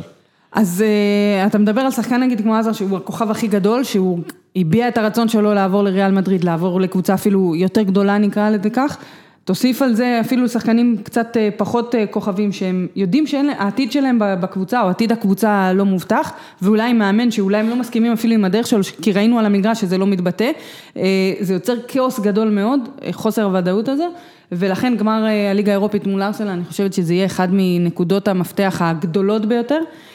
הם כבר הבטיחו את המקום בליגת האלופות, כלומר במובן הזה אין להם את האדג' לנצח את ארסנל. ראו את זה מול פרנקפורט, שהם, אתה יודע, במשחק שם נקלעו, משחק ראשון בפרנקפורט שלטו לחלוטין, אחרי זה הבטיחו את המקום בליגת האלופות, ולגומלין הם היו רגועים, וזה כמעט עלה להם. אבל עדיין מדובר בכדורגלנים. אגב, פרנקפורט הפסידו בליגה, כאילו אמרו, התאהבנו בליגה האירופית, עזבו אותנו ליגת האלופות. חבר'ה, לצ'לסי יש כמות כזו של מושאלים שיכול לצאת למאוד טוב מזה, תמי אברהם ועוד ועוד, זה עניין של מי שהיא תבחר להביא. השאלה הגדולה זה גם מי שעוזר ומייעץ לסארי שם, הדמות כדורגל. אין מנהל ספורטיבי. בדיוק, מי שיכנס כמנהל ספורטיבי, ודובר על פטר צ'ך, שפורש מכדורגל. אגב, פטר צ'ך, שאני לא יודע איך הוא עומד בשער, זה מדהים, אבל הוא יש דיבור על זה שהוא יגיע כמנהל המקצועי, נראה. אבל שוב, מנהלים מקצועיים ושינוי במבנה המועדון, זה לוקח זמן להטמיע, וזה לוקח זמן עד שרואים את הפירות, ואני חושבת שכמו שאמרת, שצ'לסי נרגעה שהבטיחה את המקום בליגת האלופות, אנחנו מדברים שאת השנה הבאה היא תתחיל מעמדת אנדרדוג לגמרי, אם זה בסגל השחקנים שאנחנו שוב מאוד מאוד תלוי מי הם יחזרו מהשאלה, מי יעזוב גם כשחקנים שיודעים שוואלה, הקבוצה לא תשתדרג, אני לא יודע אם אני נשאר פה, למרות שזה צ'לסי וזה הפרמיירליג והכל טוב ויפה ונוצץ, לשחקנים יש את השיקולים משלהם, ואני חושבת שזה שהם מתחילים את העונה כאנדרדוג, אם הם יעשו את זה עם סארי, זה יכול לעבוד לטובתם, אבל אם הם יעשו את זה מאמן אחר, זה יכול להיות משהו שיהיה פחות טוב, שוב, תלוי איזה מאמן יגיע. את האליפויות האחרונות שהיא לקחה כאנדרדוג, גם עם מוריניו וגם עם קונטה, מול סיטי שם וזה. טוב, ארסנל, יש שאלה. לגבי מי זכה בכדור הזהב, סליחה, במגף הזהב, או גולדן בוט, או לא יודע, איך קוראים לזה, זה מלך השערים. גולדן בוט זה נעל הזהב. כן, נעל הזהב. אז קודם כל זה אובמיאנג, סלאח ומאנה, זכו, הם כולם קיבלו את התואר. אובמיאנג עשה את זה, כבש 22 שערים והוסיף 5 בישולים, ב-2733 דקות, שזה משמעותית פחות יותר מאשר מוחמד סלאח, שעשה את זה ב-3,262, וסדיו מאנה שעשה את זה ב-3,086 דקות. אם אנחנו מדברים על עדן הזר שהחזיק את צ'לסי, אז אובמיאנג עם השערים שלו, ואלכסנדר לקזט, 13 שערים ו8 בישולים, שערים חשובים לקזט. שערים חשובים, החזיקו את ארסנל, יש לי תחושה שאם אין להם את השחקנים האלה, שאגב עלו הרבה מאוד כסף, ארסנל לא רק שהיא במקום, לא רק שהיא לא בטופ 6, היא מתחת לוולפס, לסטר ואולי אברטון וווסטהאם. וזה חוסר האיזון שמתבטא באופן כל כך בולט בארסנל. אם דיברנו על אמינות של שחקנים ושחקנים שמופיעים, אז הרבה מאוד שנים ארסנל הייתה תלויה באוזיל, כמה שאנחנו נהנים מהקסם שהוא מביא, ואמרנו, דיברנו על זה ככה לפני שמתחילנו להקליט, שחסר קצת איזשהו קסם וניצוץ בהרבה קבוצות ישראליות, אז הוא מביא את הקסם, אבל מצד שני הוא לא מביא את עצמו לכל משחק, או אפילו לא לאורך משחק שלם, ופתאום יש לך שני שחקנים שאתה כן יכול לסמוך עליהם, שיביאו את המספרים, אובמיאנג כובש 30% מסך השערים של הקבוצה, זה אומנם מצד אחד מראה לך על היכולות שלו, וכמו שאמרת, עם מהירות אי אפשר להתמודד, אבל מצד שני זה מראה לך תלות נורא גדולה, בחוסר איזון משווה מבחינת ארסנל, אבל אני עדיין חושבת שהעונה הזאת של ארסנל, אחרי, אתה יודע, השתחררו מהכבלים של ונגר, היא כן איזושהי בשורה טובה, כי גם בחוסר איזון וגם זה קצת כמו ליברפול והגמר האירופאי, כלומר חייבים לנצח בשביל שהעונה הזאת תיחשב לטובה באמת, ולא שדרוג קטן, הם חייבים להיות בליגת האלופות. כן, אבל כמו שדיברתי על שינוי מבני שיש בקבוצה, זה גם שינוי של DNA או שינוי של מנהיגות, כי בסך הכל המאמן הוא המנהיג של הקבוצה, זה גם לוקח זמן להטמיע, ואני חושבת שההתחלה היא טובה. עכשיו, אין מה לעשות, שוב אני אחזור, אנחנו עוסקים בספורט ובהישגיות, הם תלויי הישגים ותלויי תוצאות, וכן, הגמר הזה מאוד מאוד קריטי לארסנל. כן, ואגב, שערים לדקה, גבריאל ז'זוס יותר טוב מסלח במובן הזה, יש לו שער כל 147 דקות ולא כל 148, סרחיו אגוארו אגב, שיש לו שער אחד פחות משלושת המלכי השערים, אבל בממוצע לדקה, שער כל 118 דקות אני רואה, וארסנל שוב. בכל מקרה כן, ואובמיאנג אחריו, אבל תראה, אובמיאנג העניין אצלו, זה שכולם מסתכלים על אחר כך, על הגולים וזה, ואומרים איזה יופי, אבל אובמיאנג, שימו לב, הוא משחק, בישורת המשחקים, הוא משחק על הקו, והוא בעצם מכין, הרבה פעמים הוא עושה את העבודת הכנה, זה 90% מהעבודה שלו, הוא מנסה בעצם לנצל את המהירות ולמצוא שטחים בצד, ואז לחתוך לאמצע. זה לא, באמת אין לו אגו בצורה שאני מאוד מתרשם ממנה, איך שהוא עובד על המגרש, הוא ולקזט זה צמד נפלא, לקזט יש לו טעמים שלו שהוא פחות חד יותר חד, אבל העניין של הכימיה ביניהם שהם דיברו, אם אתם זוכרים עוד ממסע המשחקים בקיץ, שהם דיברו על כמה שהם אוהבים לשחק ביחד, יש איזשהו חיבור. אגב, הם לא שיחקו הרבה ביחד, נכון. כשהם מסתכלים על זה. זה היה הבעיה עם אמרי. זה אחד הבעיות של ארסנל העונה, שאם יש לך שניים כאלה שמפרים אחד את השני, גם, אתה יודע מה, אפילו בשפת גוף, ששחקן מאושר ושחקן טוב לו, אתה רואה את זה על המגרש, וזה גם משפיע על שחקנים אחרים, זה נחקר הרבה היום בפסיכולוגיה של הספורט, העניין הזה של ההבנה העיוורת הזאת, וברגע שיש כימיה כזאת טובה בין שני שחקנים, תנו להם. השפת גוף, אבל ניסו, אמרי בסוף העונה מנסה לחבר להם את אוזיל, כלומר שתהיה שלישייה קדמית, כי אין לו גם את רמזי שחקן שמאוד מאוד חסר. נכון, אבל הוא ניסה לחבר את לקזט עם רמזי או אוזיל ואובמיאנג, ונראה שהשדרוג הכי רציני שארסנל יכולה לעשות, זה א', להביא בלם, ב', להביא קשר שהוא קשר אמיתי ולא ג'קה, ולהביא מישהו שיהיה הצלע השלישית בצמד אוהבים הזה, לקזט אובמיאנג. מישהו שגם יוריד מהעומס. בדיוק, גם יוריד מהעומס, אבל גם ייתן מספרים. כמו שיש פרמינו, סלח ומאנה, והם משלימים אחד את השני. כמו BBC, וכמו זה שבלי אז ניימר שלח. אז כאילו מדברים על ריין פרייזר וכל הדברים האלה, אני לא יודע כמה הוא יכול הבעיה היא שעונה גדולה, והוא שחקן באמת הכל יפה. מאוד מוגבל. בדיוק, אתה צריך לראות את התרומה, הוא מאוד מתאים לו. אז צריך את השחקן הזה, שידע לעבור את השחקנים, שידע למסור להם, שידע לכבוש. אז ג'יימס מדיסון אולי, זה דווקא, זה כן שם,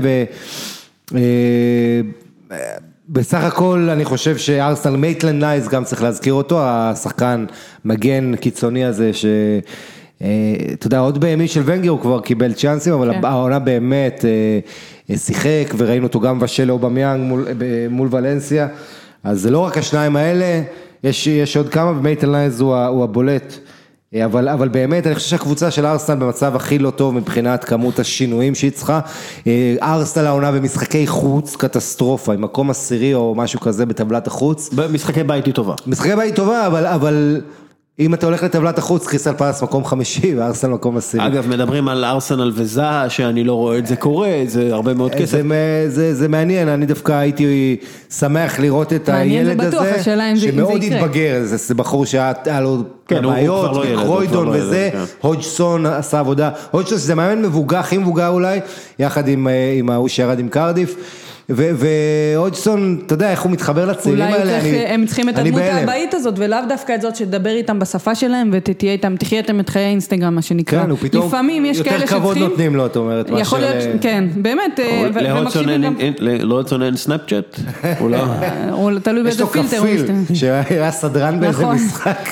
אבל אני חושבת שאם דיברנו על הגיוון שיש בסיטי, אז ארסנל היא צריכה את השחקן השלישי הזה שיגוון את משחק ההתקפה, שיביא מספרים, שיהיה אולי קצת יותר רע על חשבון המשחק היפה, כי אוזיל אמרנו, אי אפשר לסמוך עליו, הוא לא שחקן אמין, אבל הוא גם, הוא צריך, הוא לא רע. ארסנל צריכה לעשות ניקיון חדר הלבשה ולהעיף כמה שחקנים, כלומר זה משהו שאתה רואה שהם צריכים לעשות. תשמע, אני עובר איתך על הסגל של ארסנל, יש פה כל כך הרבה שחקנים שכבר אין להם, אתה יודע, הם לא ראויים לשחק מוסטפי, מונריאל, שקה, מקיטריאן, סוקרטיס, הולדינג, בארין, רמזי הלך, לנו, מנטלנייז אמרנו, איוובי, גם שחקן שהייתי מוותר עליו, היווני הזה, מברופנוס, שוונגר הביא, אני עוד לא יודע איך הוא נראה, קולאסינאץ', גנדוזי, אלנני, וולבק, ג'נקיס, תשמע, זה לא סגל מספיק טוב. יש לי משיחות עם סוכנים. ארסנל כנראה מביאה את אדו, שהיא המנהל הטכני שלה. אדו, הסוכן שלו הוא קיה ג'ורבצ'יאן, שמי שמכיר, הוא הביא את בזמנו את אבס ומסצ'רנו לווסטהאם באיזושהי עסקה מפוקפקת. קיה ג'ורבצ'יאן, דרך אגב, הוא גם שותף של זהבי, לא? כן, עובד עם פיני זהבי. יש דיבור על דוד נרס. עכשיו, השאלה, מה אתה עושה? כי אתה לא יכול להביא את דוד נרס בלי ליגת האלופות. כי מבחינה כספית, לא יהיה לך את הכסף לעשות את זה. אז כאילו יש דיבור על דוד נרס. שהביאו כבר שחקן ברזילאי בן 17, שאמור להיות... קצת מוגדר. כן, יש דיבורים... כאילו הדיבור, אם ארסנל מגיעה לליגת האלופות, השחקנים הם רמה A פלוס A מינוס, ואם ארסנל לא מגיעה לליגת האלופות, אז מדברים אז על... אז מוסטפי. אז כן, מדברים על ג'ו אריבו מצ'רלטון, כלומר, באמת, ברמה הזאת של שחקן מצ'רלטון, שהוא כישרון, והיה התיאוריה האנגלי, וכל הדברים האלה, איך המועדון אבל הוא מצ'רלטון. איך המועדון שלוקח את הכי הרבה כסף על כרטיסים בעולם הכדורגל, יותר מברצלונה של מסי, יותר מיובה עם רונלדו, ארסנל עם אדי אנקטיה, לוקחים את המחיר הכי גבוה, אבל אין להם כסף להשקיע בשביל להגיע לליגת האלופות. זה באמת... העניין פה זה הביצה והתרנגולת, הרי נכון היו קבוצות לידס וזה שקרסו כשהשקיעו על סמך ליגת אלופות, אבל אתה חייב להביא את השחקנים בשביל להגיע לשם, ואתה יודע, נרס שחקן נהדר אבל קצת מחמיצן, אבל אתה יודע. אתה חוזר שוב לעניין של הניהול האמריקאי הזה, שאם יגיעו לליגת אלופות הכל בסדר, לא משנה מה יעשו כבר, או לא משנה מה יעשו במהלך העונה כדי להבטיח שהם מקום ליגת אלופות. למה שארסנל לא תביא את הירווינג לוסאנו? אוקיי, כי קבוצות אולי קצת יותר גדולות רוצות אותו. קבוצות כמו... סגור בנפולי. נפולי, נכון. אז למה שארסנל לא תביא אותו במקום נפולי? מה, לנפולי יש יותר כוח כלכלי, נפולי זה הקבוצה החמישית בכוח כלכלי שלה באיטליה, ומה היא יותר חזקה מהארסנל, זה לא מסתדר לי. כן, זה בכלל לא מסתדר. אז אחרי זה אם תרצה אותו, תביא אותו מנפולי ב-150, יופי. במקום עכשיו להביא אותו ב-50. זה שוב, העניין של הניהול, וקבלת החלטות בזמן הנכון, והשקעה בשחקנים, אתה יודע, צחקו הרבה שנים על ונגר, שהוא מביא את השחקנים הצעירים ומתפתחים. אז גם את זה צריך לדעת לעשות, אבל זה לא צריך לבוא על חשבון, הבאת כוכבים, כמו שאמרת, בסדר גודל A+. כי אתה רוצה להתמודד, ואתה רוצה להיות פקטור בליגת האלופות, אתה רוצה להיות פקטור בפרמיירליג, וקשה מאוד לעשות את זה בלי השחקנים האלה. כן, ושחקן שארסנל מקושרת אליו לאחרונה, קודם כל אני חושב צריכים לפנות לשוק הספרדי, כי זה מה שאמרי מכיר, וזה מה שהוא עוקב, ויש לו את ג'נה, הבלם הטוגולזי, בלם שיכול לשחק גם קשר אחורי, שחקן עם יכולות מאוד מרשימות, אבל שוב, הוא פועל בתוך חטאפה, שהיא מסגרת קבוצתית חזקה, אני בכלל לא הייתי מתנגד להביא 3 שחקנים מחטאפה, כמה דמיאן סוארז. כן, אני לא בטוח שחטף האיכות של השחקנים שלה, זה מה ההשתלבות גם בפרמיירליג. אבל בכלל יש לך גם ז'ואן ג'ורדן, אם אתה רוצה, קשר. כן, זה לא. דני סוארז נכון, זה אכזבה, אבל הוא לא שיחק. כן, אבל זה אובר אצ'יבר עם חטף, שאם אתה מוציא אותם מחטף, אני לא בטוח שהם יכולים לשחזר את היכולות האלה. יש לנו את לוקאס טוררה, אורוגוואי, נכון? יש את לוקאס טוררה, אפשר להביא כמה חבר'ה מאורוגוואי, תמיד מוסיפים... אני רוצה שיביאו את נתן ננדז, בגלל שהוא נראה כמו ישראלי ששוחרר והיה מהצבא, בדרום אמריקה. והיה בדרום אמריקה כמה שנים. נשכח במאצ'מפיונשיפ. יש לי נתון שמעניין אותי כאילו... שאפשר לשפוט דרכו את אמרי או לטובה או לרעה. לארסנל, מבחינת שערים ובישולים של מחליפים ב-2018-2019, ארסנל עם 17 כאלה, ליברפול מקום שני עם 10. בליגה רק, כן? כן, בליגה. מה זה אומר? זה אומר שאמרי עשה עבודה טובה בחילופים, או עשה עבודה גרועה בהכנה? אל תשכח, בדיוק, זו שאלה יפה, ואל תשכח את העניין הזה שארסנל הייתה חצי ראשון של עונה קבוצה שלא ניצחה אף מחצית ראשונה, תמיד הייתה צריכה לעשות את השינוי מחצית שנייה, וזה התולדה, אתה יודע, אתה יכול לראות את זה שליברפול מתחילה טוב, כובש את השערים שלה ופחות נתלית במחליפים, מצד שני התלות בשלושת האסים שלה, שאין להם את המחליפים הכי טובים, אבל... אני חושבת שהתשובה הזאת היא גם מקצועית בסגל שנבנה ובסגנון המשחק, שהם צריכים את השטחים שנפתחים במחצית השנייה, אין מה לעשות, קבוצות הרבה פחות ממושמעות טקטית, אולי קצת עייפות, ופתאום במחצית השנייה נפתחים השטחים שהשחקנים האלה אוהבים לשחק, אם זה אובמיאנג עם המהירות שלו, או אם זה אוזיל שיודע להכניס את הכדורים לשם. החוכמה היא ליצור את השטחים האלה תוך כדי משחק, ולא לחכות למחצית השנייה, ולא לחכות שהקבוצה השנייה תטעה או תתעייף. כן. אגב, ארסנל הקבוצה שטועה הכי הרבה טעויות אישיות שמובילות לשערים, זה... כי דיברנו על הסגל הזה שהוא לדעתי הוא לא ראוי, בטח החלק האחורי של הקבוצה. אגב, יש דיבור על מוסטפי למילן, אל תגידו לאף אחד במילן. בכלל, מילן, כל שחקן לא טוב הם רוצים. רוצים את אוזיל, יש לנו פה איזה... בואו נעשה לכם מבצע, 2+1. קבלו בחינם. טוב, מנצ'סטר יונייטד, אני מצטער שאנחנו מגיעים אליהם עכשיו רק... שעה וחצי לתוך מקום שישי, זה המקום שלהם. כן, דרך אגב, צריך להזכיר, הפרק בחסות קפה אלי טורקי, ופירוט הפרק בחסות בול קקטוס, המתנה המושלמת. מנצ'סטר יונייטד, העונה מסתיימת בהפסד 2-0 לקרדיף, שזה לפני אפריל 2019, מנצ'סטר יונייטד לא הפסידה משחק בית בפרמיירליג בתוצאה 2-0 אף פעם.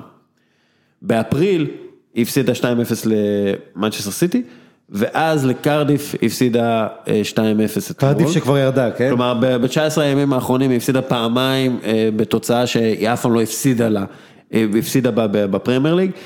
פול פוגבה חוטף כללות מאוהדים, וזה נראה גרוע, זה השחקן שיצר הכי הרבה הזדמנויות הפקעה למנצ'סטר יונייטד העונה, כבש הכי הרבה, שיש לו את המנעד הכי גדול גם. כן, כבש ובישל הכי הרבה, וככל הנראה גם הוא בדרך החוצה. מנצ'סטר יונייטד בארבעת משחקי הפרמיירליג הראשונים של גונר סולשייר, עם הפרש שערים של 11 פלוס. היא מסיימת את העונה עם הפרש שערים של 11 פלוס. כלומר, היה איזה באמפ מדהים עם סולשייר, כולם חשבו שהנה, זהו, מנצ'סטר יונייטד סוף סוף עולה על המסילות, אבל מההתחלה אמרנו שזה סבבה והכל, אבל יש להם עוד הרבה עבודה לעשות. כן, אני חושבת שגם, אם ניקח את פוגבה כסמל של, לא יודעת אם של העונה הזאת, או אולי של יונייטד החדשה, כשהוא טוב, וואו, אתה מתפעל מהשחקן, מהיכולות הטכניות שלו, מהיכולות הפיזיות שלו, מראיית המשחק ומהכל, אבל כשהוא רע, הוא רע לתפארת. ואני חושבת שיונייטד העונה חוותה את הגבהים האלה, שפתאום אתה אומר היה איזה רצף שהיא הייתה בלתי מנוצחת, ואז אתה מסתכל על ההפסדים הביתיים, היא מפסידה גם לאלופה, האלופה המרשימה צריך לומר, וגם לאחת מהיורדות. זאת אומרת שזה לא תלוי ביריבה שלה, זה תלוי בה עצמה, ואני חושבת שזה לא רק שיש עוד הרבה מאוד עבודה לעשות, אני חושבת שגם צריך לדעת איזה עבודה ולאן הם רוצים ללכת. דיברנו על זה באחד הפרקים הקודמים. אגב, מנהל ספורטיבי אין להם עדיין. בדיוק, על המבנה, הם לא החליטו מה המבנה, מה ה-DNA של הקבוצה, ואמרנו שאם העזיבה של ונגר את ארסנל יכולה להביא איזשהו חידוש ואיזשהו משהו טוב, כי הם היו תלויים יותר מדי בדרך שלו, אז פתאום אנחנו מסתכלים, כמובן שזה גם תלוי הישגים ותארים, אבל מסתכלים על העזיבה של פרגוסון, וזה הכניס אותם למערבולת שהם לא יודעים איך לצאת ממנה, כי אין מישהו שיקבל את ההחלטות ויעמוד מאחוריהם, כי אם היית אומר לי שלפני 7 שנים מינו איזה מנהל מקצועי, ולוקח זמן עד שיביאו את התוצאות שלו, הייתי אומר לך אוקיי, אבל עכשיו זה 7 שנים שבוזבזו לגמרי, וזה עדיין אין אופק, עדיין אנחנו לא יודעים איזה שחקנים הם יביאו, אם הם מוכרים את פוגבה, אם לא, איזה DNA של מועדון. אני משחק עכשיו משחק, מה אתה היית עושה אם אתה המנהל המקצועי של מנצ'סטר יונייטד, שזה משחק מאוד מפורסם, ומשחקים אותו הרבה. כי כולם מועמדים. כן, משחקים אותו במנצ'סטר, אבל אני עושה את המשחק הזה. מנצ'סטר יונייטד, יש לה את כל הכסף בעולם, כמו מנצ'סטר סיטי, היא יכולה לרכוש כל שחקן בעולם, אבל כרגע היא בבעיה מאוד קשה מבחינה תרבותית, מנצ'סטר יונייטד אף פעם לא הייתה המועדון שרוכש את השחקנים הכי נוצצים. היא הייתה מועדון שבנוי על אנשים כמו רוי קין או יאפ סטאם או ריו פרדיננד או נמניה וידיץ', כלומר מנהיגים חזקים, מנוסים בחדר ההלבשה, שאת זה צריך, שכרגע אין את זה בחדר ההלבשה במנצ'סטר יונייטד, והיא צריכה ללכת על צעירים יקרים ואיכותיים, עם האישיות הנכונה, שזה יותר חשוב מכל דבר אחר, ולהגיד להם, תקשיבו, אצלנו אתם לא תתחרו בליגת האלופות השנה, ואנחנו לא נבקש מכם לזכות באליפות השנה, או בשנה הבאה, אבל אצלנו אנחנו בונים עליכם, אתם תקבלו את כל הדקות משחק, אתם תקבלו את הבמה הכי טובה, אתם תהיו את התחרותיים, כי אנחנו רוצים להגיע לליגת האלופות, וזה היתרון שלנו. מה אתה עושה עם לוקאקו? לוקאקו, פוגבה, מרסיאל, סנצ'ז, כל השחקנים האלה לא מתאימים למה שמנצ'סטר יונייטד רוצה להיות. לוקאקו אולי יותר פייטר, אבל אני חושב... מה מנצ'סטר יונייטד רוצה להיות? בדיוק, אם אני המנהל המקצועי של מנצ'סטר יונייטד, אני מביא שחקן כמו דקלן רייס. קשר אנגלי, בריטי, סוג של מייקל קריק עם יותר יכולות הגנתיות יציבות, ואני אומר, הנה, מנהיג שאני שם בגיל 21, באמצע הקישור, תהיה יחד עם מקטומני, תסגרו לי את האמצע, מבחינת אישיות, לא מבחינת המנהיגות שאני רוצה בקבוצה. אני מחפש מנהיג התקפי, כי פוגבה לא יכול להיות כזה, מי יכול להיות מנהיג התקפי? רובן נבס אולי, כזה, אני לא יודע, הוא יותר אחורי, אני לא יודע אם רובן נבס, הוא מגיע לרחבה, אבל מדברים על ז'ואאו פיליקס, מדברים על דיבלה, אז כן, כזה. דיבלה, כן. כן, להביא מישהו שהוא יכול להניע את הכדור קדימה. דיבלה במקום פוגבה, אחלה. יכול להיות. לוקאקו, דיברת על האמינות של הגוארו, זה בדיוק הפוך. לוקאקו יכול לצאת למסע של 10 משחקים, שבהם הוא כובש צמד כל משחק, ואז ב10 משחקים הבאים הוא שוכח איך לעצור כדור מהאוויר. וזה בעייתי, כי אתה צריך... מנצ'סטר יונייטד צריכה כאילו איזה סוג של אנדי קול כזה, מישהו שיכבוש לא משנה מה קורה. אני יכולה להסכים איתך על הדרך הזאת שיונייטד צריכה ללכת, אם היא מחליטה שזו הדרך כמובן ולדבוק בה, אבל אתה יודע מה, אנחנו מתעסקים בליגה שהיא כל כך תחרותית וצמודה, כשאם אתה מדבר על מחזור 10, מחזור 11, והם נמצאים בתחתית, ברור לך שהם יזרקו את הדרך הזאת לפח, וילכו להביא איזשהו כוכבי כדורגל שאולי באישיות לא מתאימים, ואולי גם לא יעזרו מעבר לתת את 3-4 שערים הנוספים האלה. נכון, ובגלל זה צריך מנהל מקצועי שיגיד, אוקיי, אז מה אם אני מביא עכשיו את אלכסיס סנצ'ז, אלכסיס סנצ'ז יכול לעזור לי? תראו מה אלכסיס סנצ'ז עשה מבחינת הגיוס שלו, הביאו אותו כביכול בחינם, הם ויתרו על מחטריאן שעלה להם כסף, כן, אבל... הם הביאו לו את השכר הכי גדול בפרמיירליג, כל שאר השחקנים אמרו, מה הדבר הזה, למה הוא מגיע, הוא לא עשה שום דבר, הפלופ הכי גדול בהיסטוריה של ההחתמות של מנצ'סטר יונייטד, והיו להם כמה פלופים, הוא הכי גדול, כלומר גם מבחינת הכסף שהוא מקבל, וביחס למה שהוא תורם. סנצ'ז, אלכסיס סנצ'ז. אין בכלל שאלה. אפילו דייגו פורלן, שהיה כאילו פלופ גדול, הוא לא עלה כל כך הרבה כסף, הוא נתן כמה גולים חשובים אפילו. אתה יודע, אני בדרך כלל לא אוהבת שמדברים על המשכורת של השחקן, כי מן הסתם השחקן לא הכריח את הקבוצה לשלם לו כל כך הרבה, אבל פה זה כן איזשהו משהו שצריך לשים עליו דגש, כי זה כסף שאם לא היה הולך לסנצ'ז, זה היה הולך אולי לשחקנים אחרים, אולי אפילו מתחלק בין 2-3 שחקנים, זה מדובר עד כדי כך כאילו סכום שהוא גבוה, שהוא היה יכול לעזור בכל כך הרבה דרכים אחרות, והתרומה שלו, כמו שאמרת, היא לא רק שהיא אפסית, היא שלילית. היא שלילית, כן. זה אחת הבעיות. אני מנסה לדמיין את סנצ'ז במקום מחרז במנצ'סטר סיטי, כי אתם זוכרים את ה... אבל מנצ'סטר סיטי ויתרו עליו בגלל הכסף. בגלל שהוא רצה כסף, שהם אמרו, אוקיי, זה יעשה לנו בעיות בחדר הלבשה. כן. אגב, כמו שהחוזה של מסות אוזיל עושה בעיות בחדר הלבשה של... נכון, או גארס בייל בריאל מדריד, זה דברים שאתה לוקח בחשבון. אנדר הררה עובר לפריס סן ז'רמן, אידריסה גיי מאברטון, שחקן מצוין, שגם פריס סן ז'רמן רוצה מועמד להגיע כרגע. מנצ'סטר יונייטד בעצם מאז שסולשר הוחתם, חוזה קבוע ולא זמני, היא באמת התרסקה. לא, כן, התרסקה, צריך להגיד שזה קצת לפני זה שהתחילה התוצאות הרעות. דיברנו על הבעיות של העייפות, כל השינוי מתודולוגיה עם החלפת המאמן, המון פציעות שרירים, אנחנו זוכרים את 3 חילופים מול פריס סן ז'רמן מחצית ראשונה, וזה, אבל העניין הוא באמת שיונייטד בסוף עונה קטסטרופלית, זאת אומרת, מאז אותו משחק בפריז שהם ניצחו בפוקס ולא הגיע להם, העונה שלהם... אגב, מנצ'סטר יונייטד, ג'יימס מדיסון, גם דומה לבקאם. השאלה אם הוא פייטר. השאלה אם הוא פייטר. אתה יודע מה, אני רוצה לקחת את הררה כמקרה בוחן של יונייטד, וזה בדיוק העניין שחסר איזשהו מנהל מקצועי. הם מעריכים חוזה לשלי יאנג, ומעריכים חוזה לכל מיני שחקנים אם דיברת על ניקוי אורוות שצריך לעשות בארסנל, אז חלק מהשחקנים שצריכים לעזוב את יונייטד. הם צריכים גם חיזוק בהגנה, מה עם סול במבה, למשל. הוא עוזב בחינם, הריחה. תחשוב על זה, שחקן שירד ליגה עם קרדיף נפצע, אבל הוא החזיק אותו כשהוא שיחק, זאת אומרת... אם אתה מנצ'סטר יונייטד, אתה לא מביא את סול במבה. סליחה, אתה לא מביא את סול במבה. אפילו שניל וורק אמר שהוא ונדייק בהרבה יותר זול. אתה מביא דימרקוס ביסלי, את סול במבה פחות, לא, סתם. סתגדיש בו. אבל כן, צריך למצוא את הווידיץ' הזה. עכשיו, איך הם מצאו את וידיץ', איך הם מצאו את עברה? ברוסיה. כן, הם מצאו אותו בסקאוטינג, ופרגוסון ראה, ואמר, אני אוהב את הקשיחות שלו, הוא נראה כאילו הוא יאכל את הראש של השחקן היריב, אני אוהב את זה. אין למנצ'סטר יונייטד מי שיעשה את זה כרגע. אין גם את השילוב האלה בין השחקנים האלה שיאכלו את הראש של האחרים, לבין אלה שיביאו את בקאם ואת הדברים היפים האלה, ואת גיקס וכאלה, שגם יעבדו קשה, אבל גם יביאו לך את הניצוץ הזה. אין בכלל את השילוב הזה, יש לך או פרימדונות, או כאלה שהם חוטבי עצים בלי הקטע שהם מצליחים אשכרה להפיל את העץ.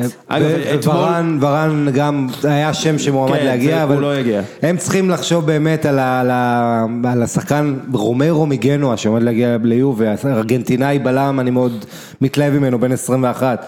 דברים כאלה, בשביל זה יש להם את כל הכסף, וזו השאלה גם מי מנהל מקצועי, דיברנו על צ'לסי, ליאו פרדיננד מועמד להיות מנהל מקצועי עכשיו, לא יודע מי יש שם.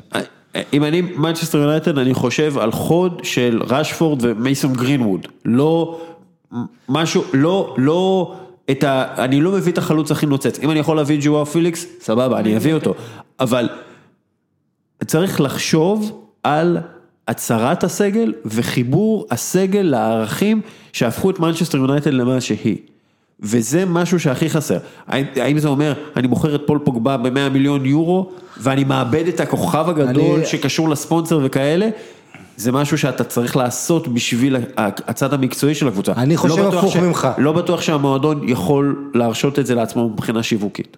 אני תרשה לי פה להגיד משהו הפוך ממך, בקטע הזה, ככל שיונייטד תרצה יותר לחזור להיות כמו פרגוסון, יהיה לה יותר בלתי אפשרי. אני לא מדבר על חזרה לפרגוסון, אני מדבר על ערכים של המועדון. וכמו שזלאטן איברהימוביץ' לא התאים לערכים של ברצלונה, ואגב, הוא לא התאים גם לסגנון וכו', ובגלל זה... אבל הוא מתאים לערכים של לוס אנג'לס. נכון, ובגלל זה הוא נכשל שם. מנצ'סטר יונייטד היא אחד מהמועדונים האלה, שיש להם ערכים מאוד מאוד ברורים.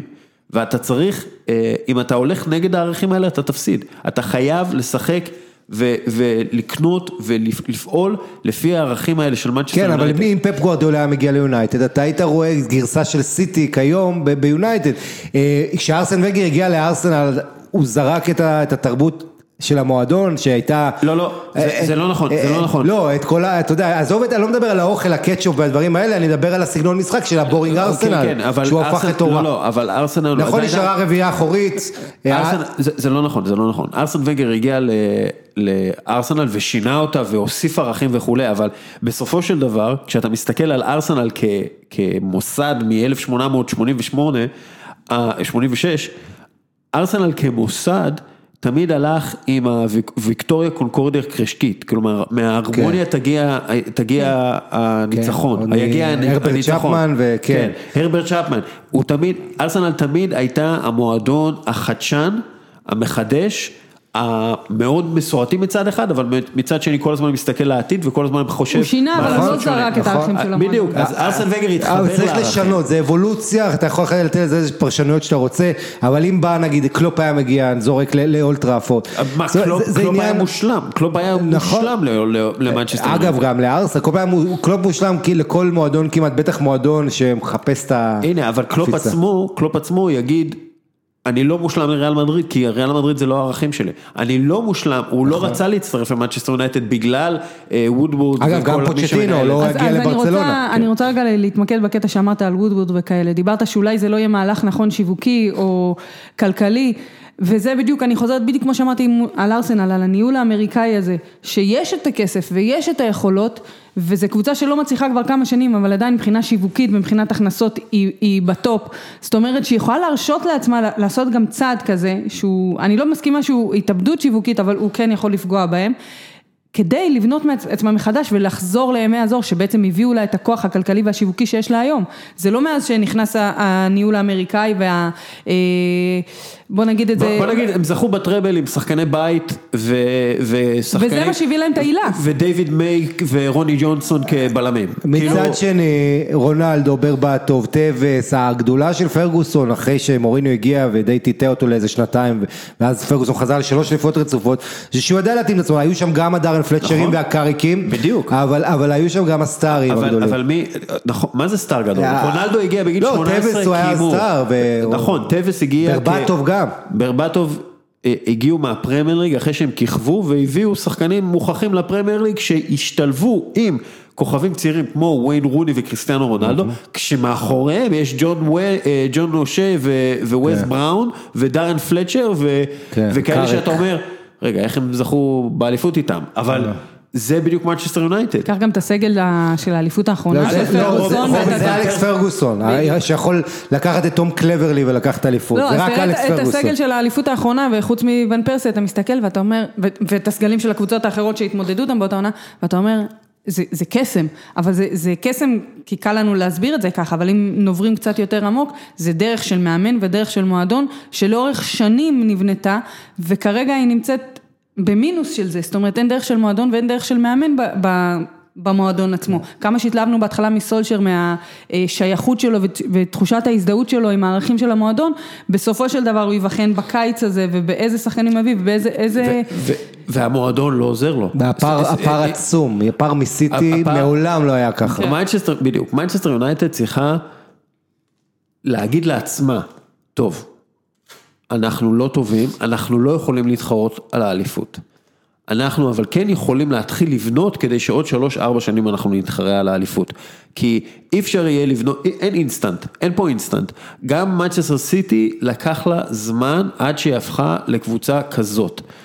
וזה שנים על גבי שנים של בנייה, ובניית המעבדה המושלמת הזאת לפפ גווארדיולה, ואז להביא את השחקנים, ואז להביא את המנהיג. גם ליברפול מקום שמיני היו לו מזמן, אתה יודע, ועונה שעברה מקום רביעי ברגע האחרון, זה אומר ששוב, הדברים צריכים להתחבר והכל...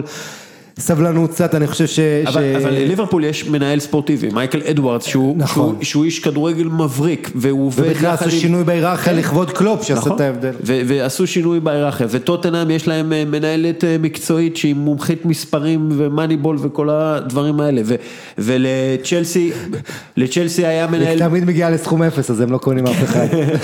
אתה צריך להיות מומחה בשביל זה. כן, מייקל, לא, יש להם גם, לטוטנהאם יש...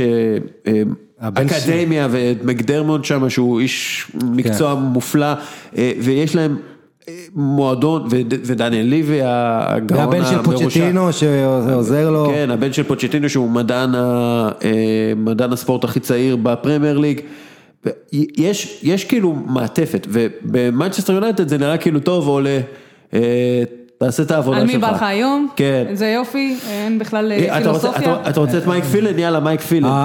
אנחנו היינו פה עם אייל אליקים לא מזמן, שעובד עם חטף למנוע פציעות של שחקנים. העובדה שמועדון בסרגול של מנצ'סטר יונייטד מתנהל בכזו חובבנות, היא המועדון הכי עשיר בעולם, ששחקנים, אתה יודע, עולים ואחרי 5 דקות מותחים שריר, כל העניין של התרבות אימון, של הפיקוח, של הצוות הרפואי, אני רואה את סימאוני, אז גם לאתלטיקו יש מכת פציעות העונה, אבל יש לו את פרופ' אורטגה, אוסקר אורטגה, האיש אחראי הרפואי שם בקבוצה, אורוגוואי, שהוא באמת מומחה גדול, והוא יודע איך לעבוד, וזמני התאוששות והכל. זה חלק מהעניין, גם בגלל העומס שסימאוני מפעיל עליהם, כדי לייצר משחק בקצב כזה גבוה, בעומס כזה גדול, אז הוא בכוונה גם עושים, זה חלק מהפילוסופיה, לעשות את הסוג של הפציעות האלה, כדי לבנות לאחר מכן, וביונייטד, אם דיברנו מקודם על ההרמוניה הזאת שחסרה, אז גם בין המערכים האלה, בין המערך הרפואי, חסרה ההרמוניה הזאת, ושוב, אין איזשהו ראש מערכת, מישהו שיקבל את ההחלטות, מישהו שמנהל מקצועי, אנחנו קוראים לזה, אבל זה שמאחד את כולם ביחד, ומתווה דרך של מועדון, הזוי להגיד את זה על מנצ'סטר יונייטד, אולי המועדון שהיה לו את הדרך הכי ברורה ונהירה. בדיוק, ואלכס פרגוסון, שאנחנו מסתכלים על זה ברטרוספקטיבה, הוא לא היה מנג'ר, הוא היה מנהל ספורטיבי. כי הוא הרבה פעמים לא העביר את האימון, והוא הרבה פעמים לא בחר את הטקטיקה, ותמיד היה תחתיו מאמן חזק מאוד. קירוש, פילן, סטיב מקלרן, והוא פשוט היה הבוס שגם בוחר את השחקנים, הכיר כל מאמן במחלקת נוער, והכיר כל... סיפור אישי על שחקנים. כן, והכיר סיפור אישי על שחקנים, והכיר גם את מי שמחבס את הבגדים. המעונות, כן, שדאג שהיא תעקוב אחרי השחקנים, טוב. והביא את קנטונה, זאת אומרת, הוא עשה את העסקאות והכל, כמו שאמרת. כן, 10 דקות אחרונות לפוד הזה, כי אנחנו בדקה 40, ואנחנו צריכים... אז יאללה. שעה 40. טוב, דיברו על זה שהמרחק בין הטופ 6 לשאר הליגה, הכי גדול אי פעם וכל זה. כולה 9 נקודות בין וולפס ליונייטד. 9 נקודות. והוא הכי קטן בשלוש שנים האחרונות. כלומר, אנחנו מדברים על פערים שמצטמצמים, ודיברו על זה שהליגה מאוד חלשה וכאלה, שאני לא מבין מאיפה הביאו את זה, כי יש גם לסטר, גם וולפס, גם אברטון, גם ווסטהאם, אולי קריסטל פלאס, שאתה רואה בטן חזקה מאוד, זה בטן שרירית, שרירי ליבה, חזקים מאוד לליגה הזאת. אבל הקבוצות תחתית לא הוציאו כמעט נקודות בכלל מהגדולות. הקבוצות תחתית, אני לא מדבר... 4 האחרונות לא הוציאו בכלל בכמות אינסופית של משחקים. אני לא מדבר על האדרספילד, אני מדבר על מה שבין... על האמצע. על 6 עד 15, זה קבוצות שוואלה, ראיתי את כל המשחקים של ארסנל העונה, ארסנל... גם נפולי וגם ולנסיה, אני לא בטוח שהן מנצחות את וולפס ולסטר סיטי, העונה. אני חושבת שוולפס זה תופעה כיפית לחלוטין, העונה, גם הצורה שהם משחקים, גם התוצאות שיש להם נגד הטופ 6, אבל זה מקרה מייצג, כמו שאמרת, של הבטן של הליגה, גם לסטר, ואולי שווה להגיד מילה על העונה של ורדי, 18 שערים, קבע 35% מסך השערים של הקבוצה שלו. האנגלים אחר בשערים. כן, ואני חושבת שאפילו אברטון שחגגו את הטקו בדרבי, אז כן לקחו נקודות משמעותיות אפילו מהטופ. ואיכות המאמנים, כלומר ברנדן רוג'רס אפשר לצחוק עליו עד פה ועד מחרתיים. עשה החלטה נפלאה שהגיעה ללסטר. אבל העניין הוא, האיש כמעט זכה בפרמיירליג עם ליברפול, כן, האיש זכה כאילו בשני טראבלים רצופים בסלטיק, הוא עזב, כן, אבל אנחנו מדברים על מאמנים מצוינים, מנואל פלגריני, זכה באליפות עם מנצ'סטר סיטי, הוא בווסטהאם, זה לא טמבל. אברטון עם מאמן מצוין, מרקו סילבה, שזכה באליפות ביוון. ומאמן העונה עוד לא אמרת אותו, חווי גרסיה, מה שהוא עושה עם ווטפורד, מועמד לירידה, שהיא בגמר גביע, שהיא כל העונה, איך היא בכלל מתמודדת עם וולפס ולסטר. שכחנו את ווטפורד, שהם קבוצה מצוינת. עכשיו, אם מסתכלים על הנתונים, של הכי הרבה נגיד חילוצי כדור, אז מי אנחנו רואים? NDD, הקשר גרזן של... לסטר. זה תפקיד חדש, קשר גרזן, לא קשר אחרי, קשר גרזן. זה מישהו שמגיע עם הגרזן. זה תפקיד ותיאור, זה לא דווקא תפקיד.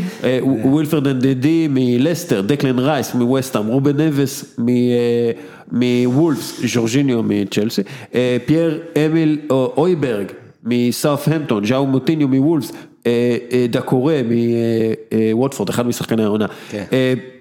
רואים מבחינת חטיפות, אז אנחנו רואים שחקן ווטפורד, אתין קפואה, אהרון ביסקה. קפואה גם מוביל בצהובים את הליגה, ללמד לך לקשיחות שלה. כן, ווילפרד נדדי עוד פעם, אנחנו רואים פשוט איכות הגנתית ואיכות התקפית גם, כן, אנחנו מסתכלים על יצר אחרי הרבה הזדמנויות הפקעה, זה ג'יימס מדיסון, איכות אדירה שלא רק בטופ 6. אני מסכים איתך, אני חושב שוולפס, קודם כל מגיע להם פרס דרקון הזהב, לקבוצה בבעלות הסינית שמגיעה הכי גבוה, כי יש לו מעט כאלה בימינו, אתה יודע, גם בליגה השנייה. נכון, אפילו גם למען סיטי יש כמה אחוזים, אבל ברצינות וולפס, דרקון הזהב. עכשיו הבנתי, כן, בסדר. רציתי לשאול אם זה לא שנת הנחש, אבל כן. כן, שנת החזיר, לא? אני חושב שזה או החזיר או אחת החיות המגילות. יש לנו את ארז וואנג, חברנו ממזרח אסיה, שבטח רץ ומקשיב לנו עכשיו, את איזה שנה אנחנו, תגיד את זה בזה. כן, אז תגיד לנו, למרות שיש לנו גוגל, אבל בוא נשחק את השאין לנו, אז תגיד לנו. וולפס, מקום שביעי העונה, אז תשמע, הקבוצה הזו, כשהם עלו, אמרו, יש לנו פרויקט, תוך 3 שנים להגיע לטופ 4, ואנשים לגלגו עליהם, אמרו, מה אתם חושבים שאתם, כמה קבוצות כאלה כבר עלו והתרסקו? מה שוולפס עשו בעונה הזאת, זה גרמו לכל האלה שפקפקו בהם, להגיד, תשמעו, יש פה פרויקט מאוד מאוד מרשים, דיברו, כמובן, ז'ורג'ה מנדש, סוכן העל שמעורב מאחור, ושם שם המאמן נונו והשחקנים, אבל זה באמת כמות של איכות, גם דוקרטי, יש שם שחקנים, בולי ואחרים. דוקרטי, אחד מהמגנים הימנים הכי טובים בעולם. כן, ודן דוקר בקישור היה לא רע בכלל. ויש לו אחלה שם. חימנז וז'וטה מקדימה נפלאים.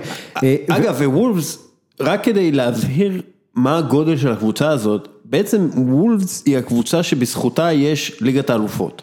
כן, ב-50 זה הייתה אימפריה. ב-50 זה הייתה אימפריה, היא ניצחה את הונבד, את בודפשט הונבד, שהייתה הקבוצה הכי כאילו טובה, ההונגרים הגדולים וכו', היא ניצחה, ואז הכותרת בעיתון הייתה וולפס, אלופת אירופה, אלופת העולם, משהו כזה, ומי שמייצר את ליגת האלופות הראשונה, מי שמעלה את הרעיון, מישל ענות, הצרפתי מלקיפ, הוא מסתכל על זה, הוא אומר, איך הוולפס האלה, הם ניצחו את הונבד והם אלופי העולם, בוא נראה מי אלופי אירופה, ובוא נעשה טורניר אחד לכל אירופה, ובעצם וולפס מייצרת, היא אחראית לזה שיש ליגת האלופות. יש לה מניות בזה, אתה יודע, היו עוד דברים, השפעה מדרום אמריקה, דיסטפנו וזה, זה לא הכל, אבל כן, וולף זה, שאתה יודע, בעיני עצמם הם מאסיב קלאב, באנגליה יש בכלל את התרבות הזו, 300 מועדונים שחושבים שהם מאסיב קלאבס, עולם ומלואו מה שנקרא.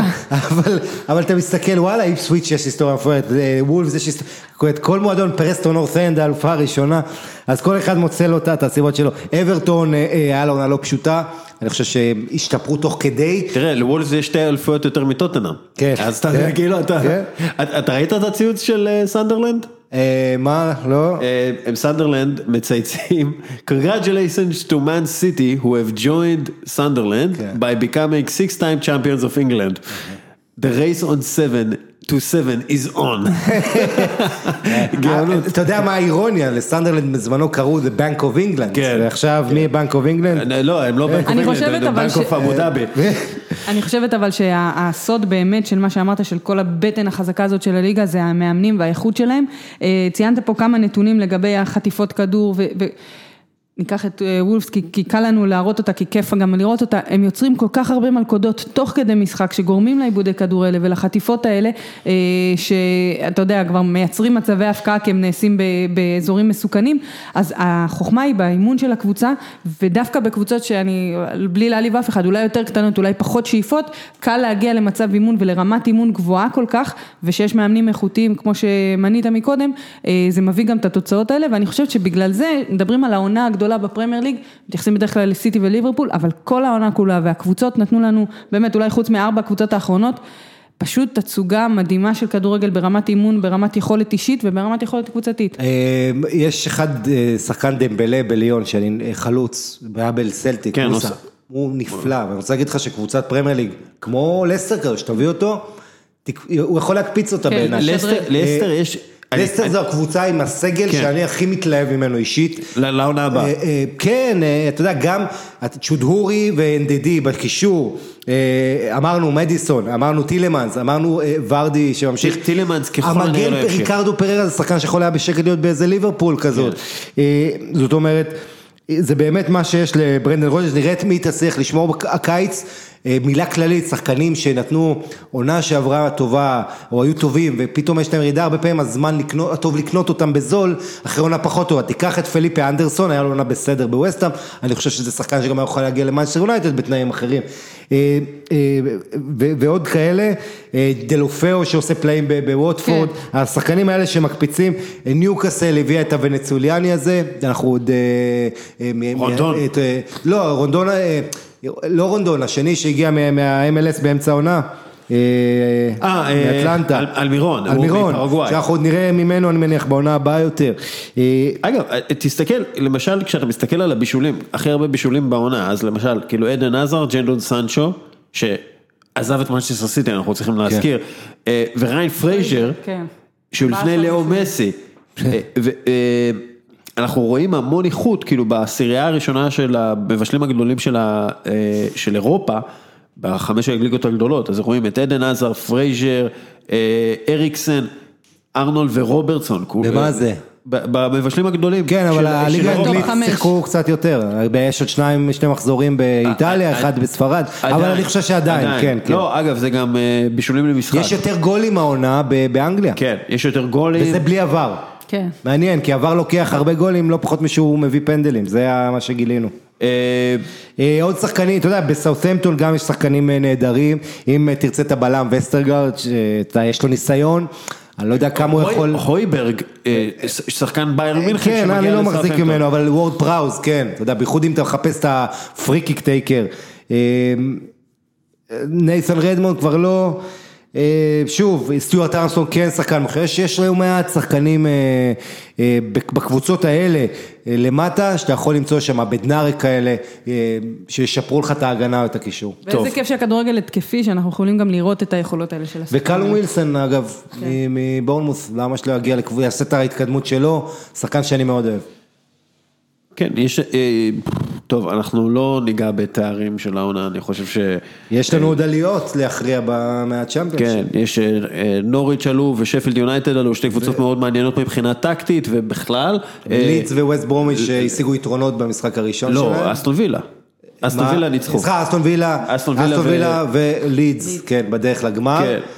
מרסלו ביאלסה בפרמיירליג זה, אני מחכה. אגב, ביאלסה יש לו אחרי העונה הזאת ביקוש, מועדונים בחווי, נראה, אני מקווה מאוד שהוא יישאר ושהם יעלו. זה מאוד מעניין. יביאו אותו לצ'לסי, ולקום סארי, ואז יגידו, וואי, טוב, סארי הזה היה דווקא די נורמלי. היה מעולה. כן.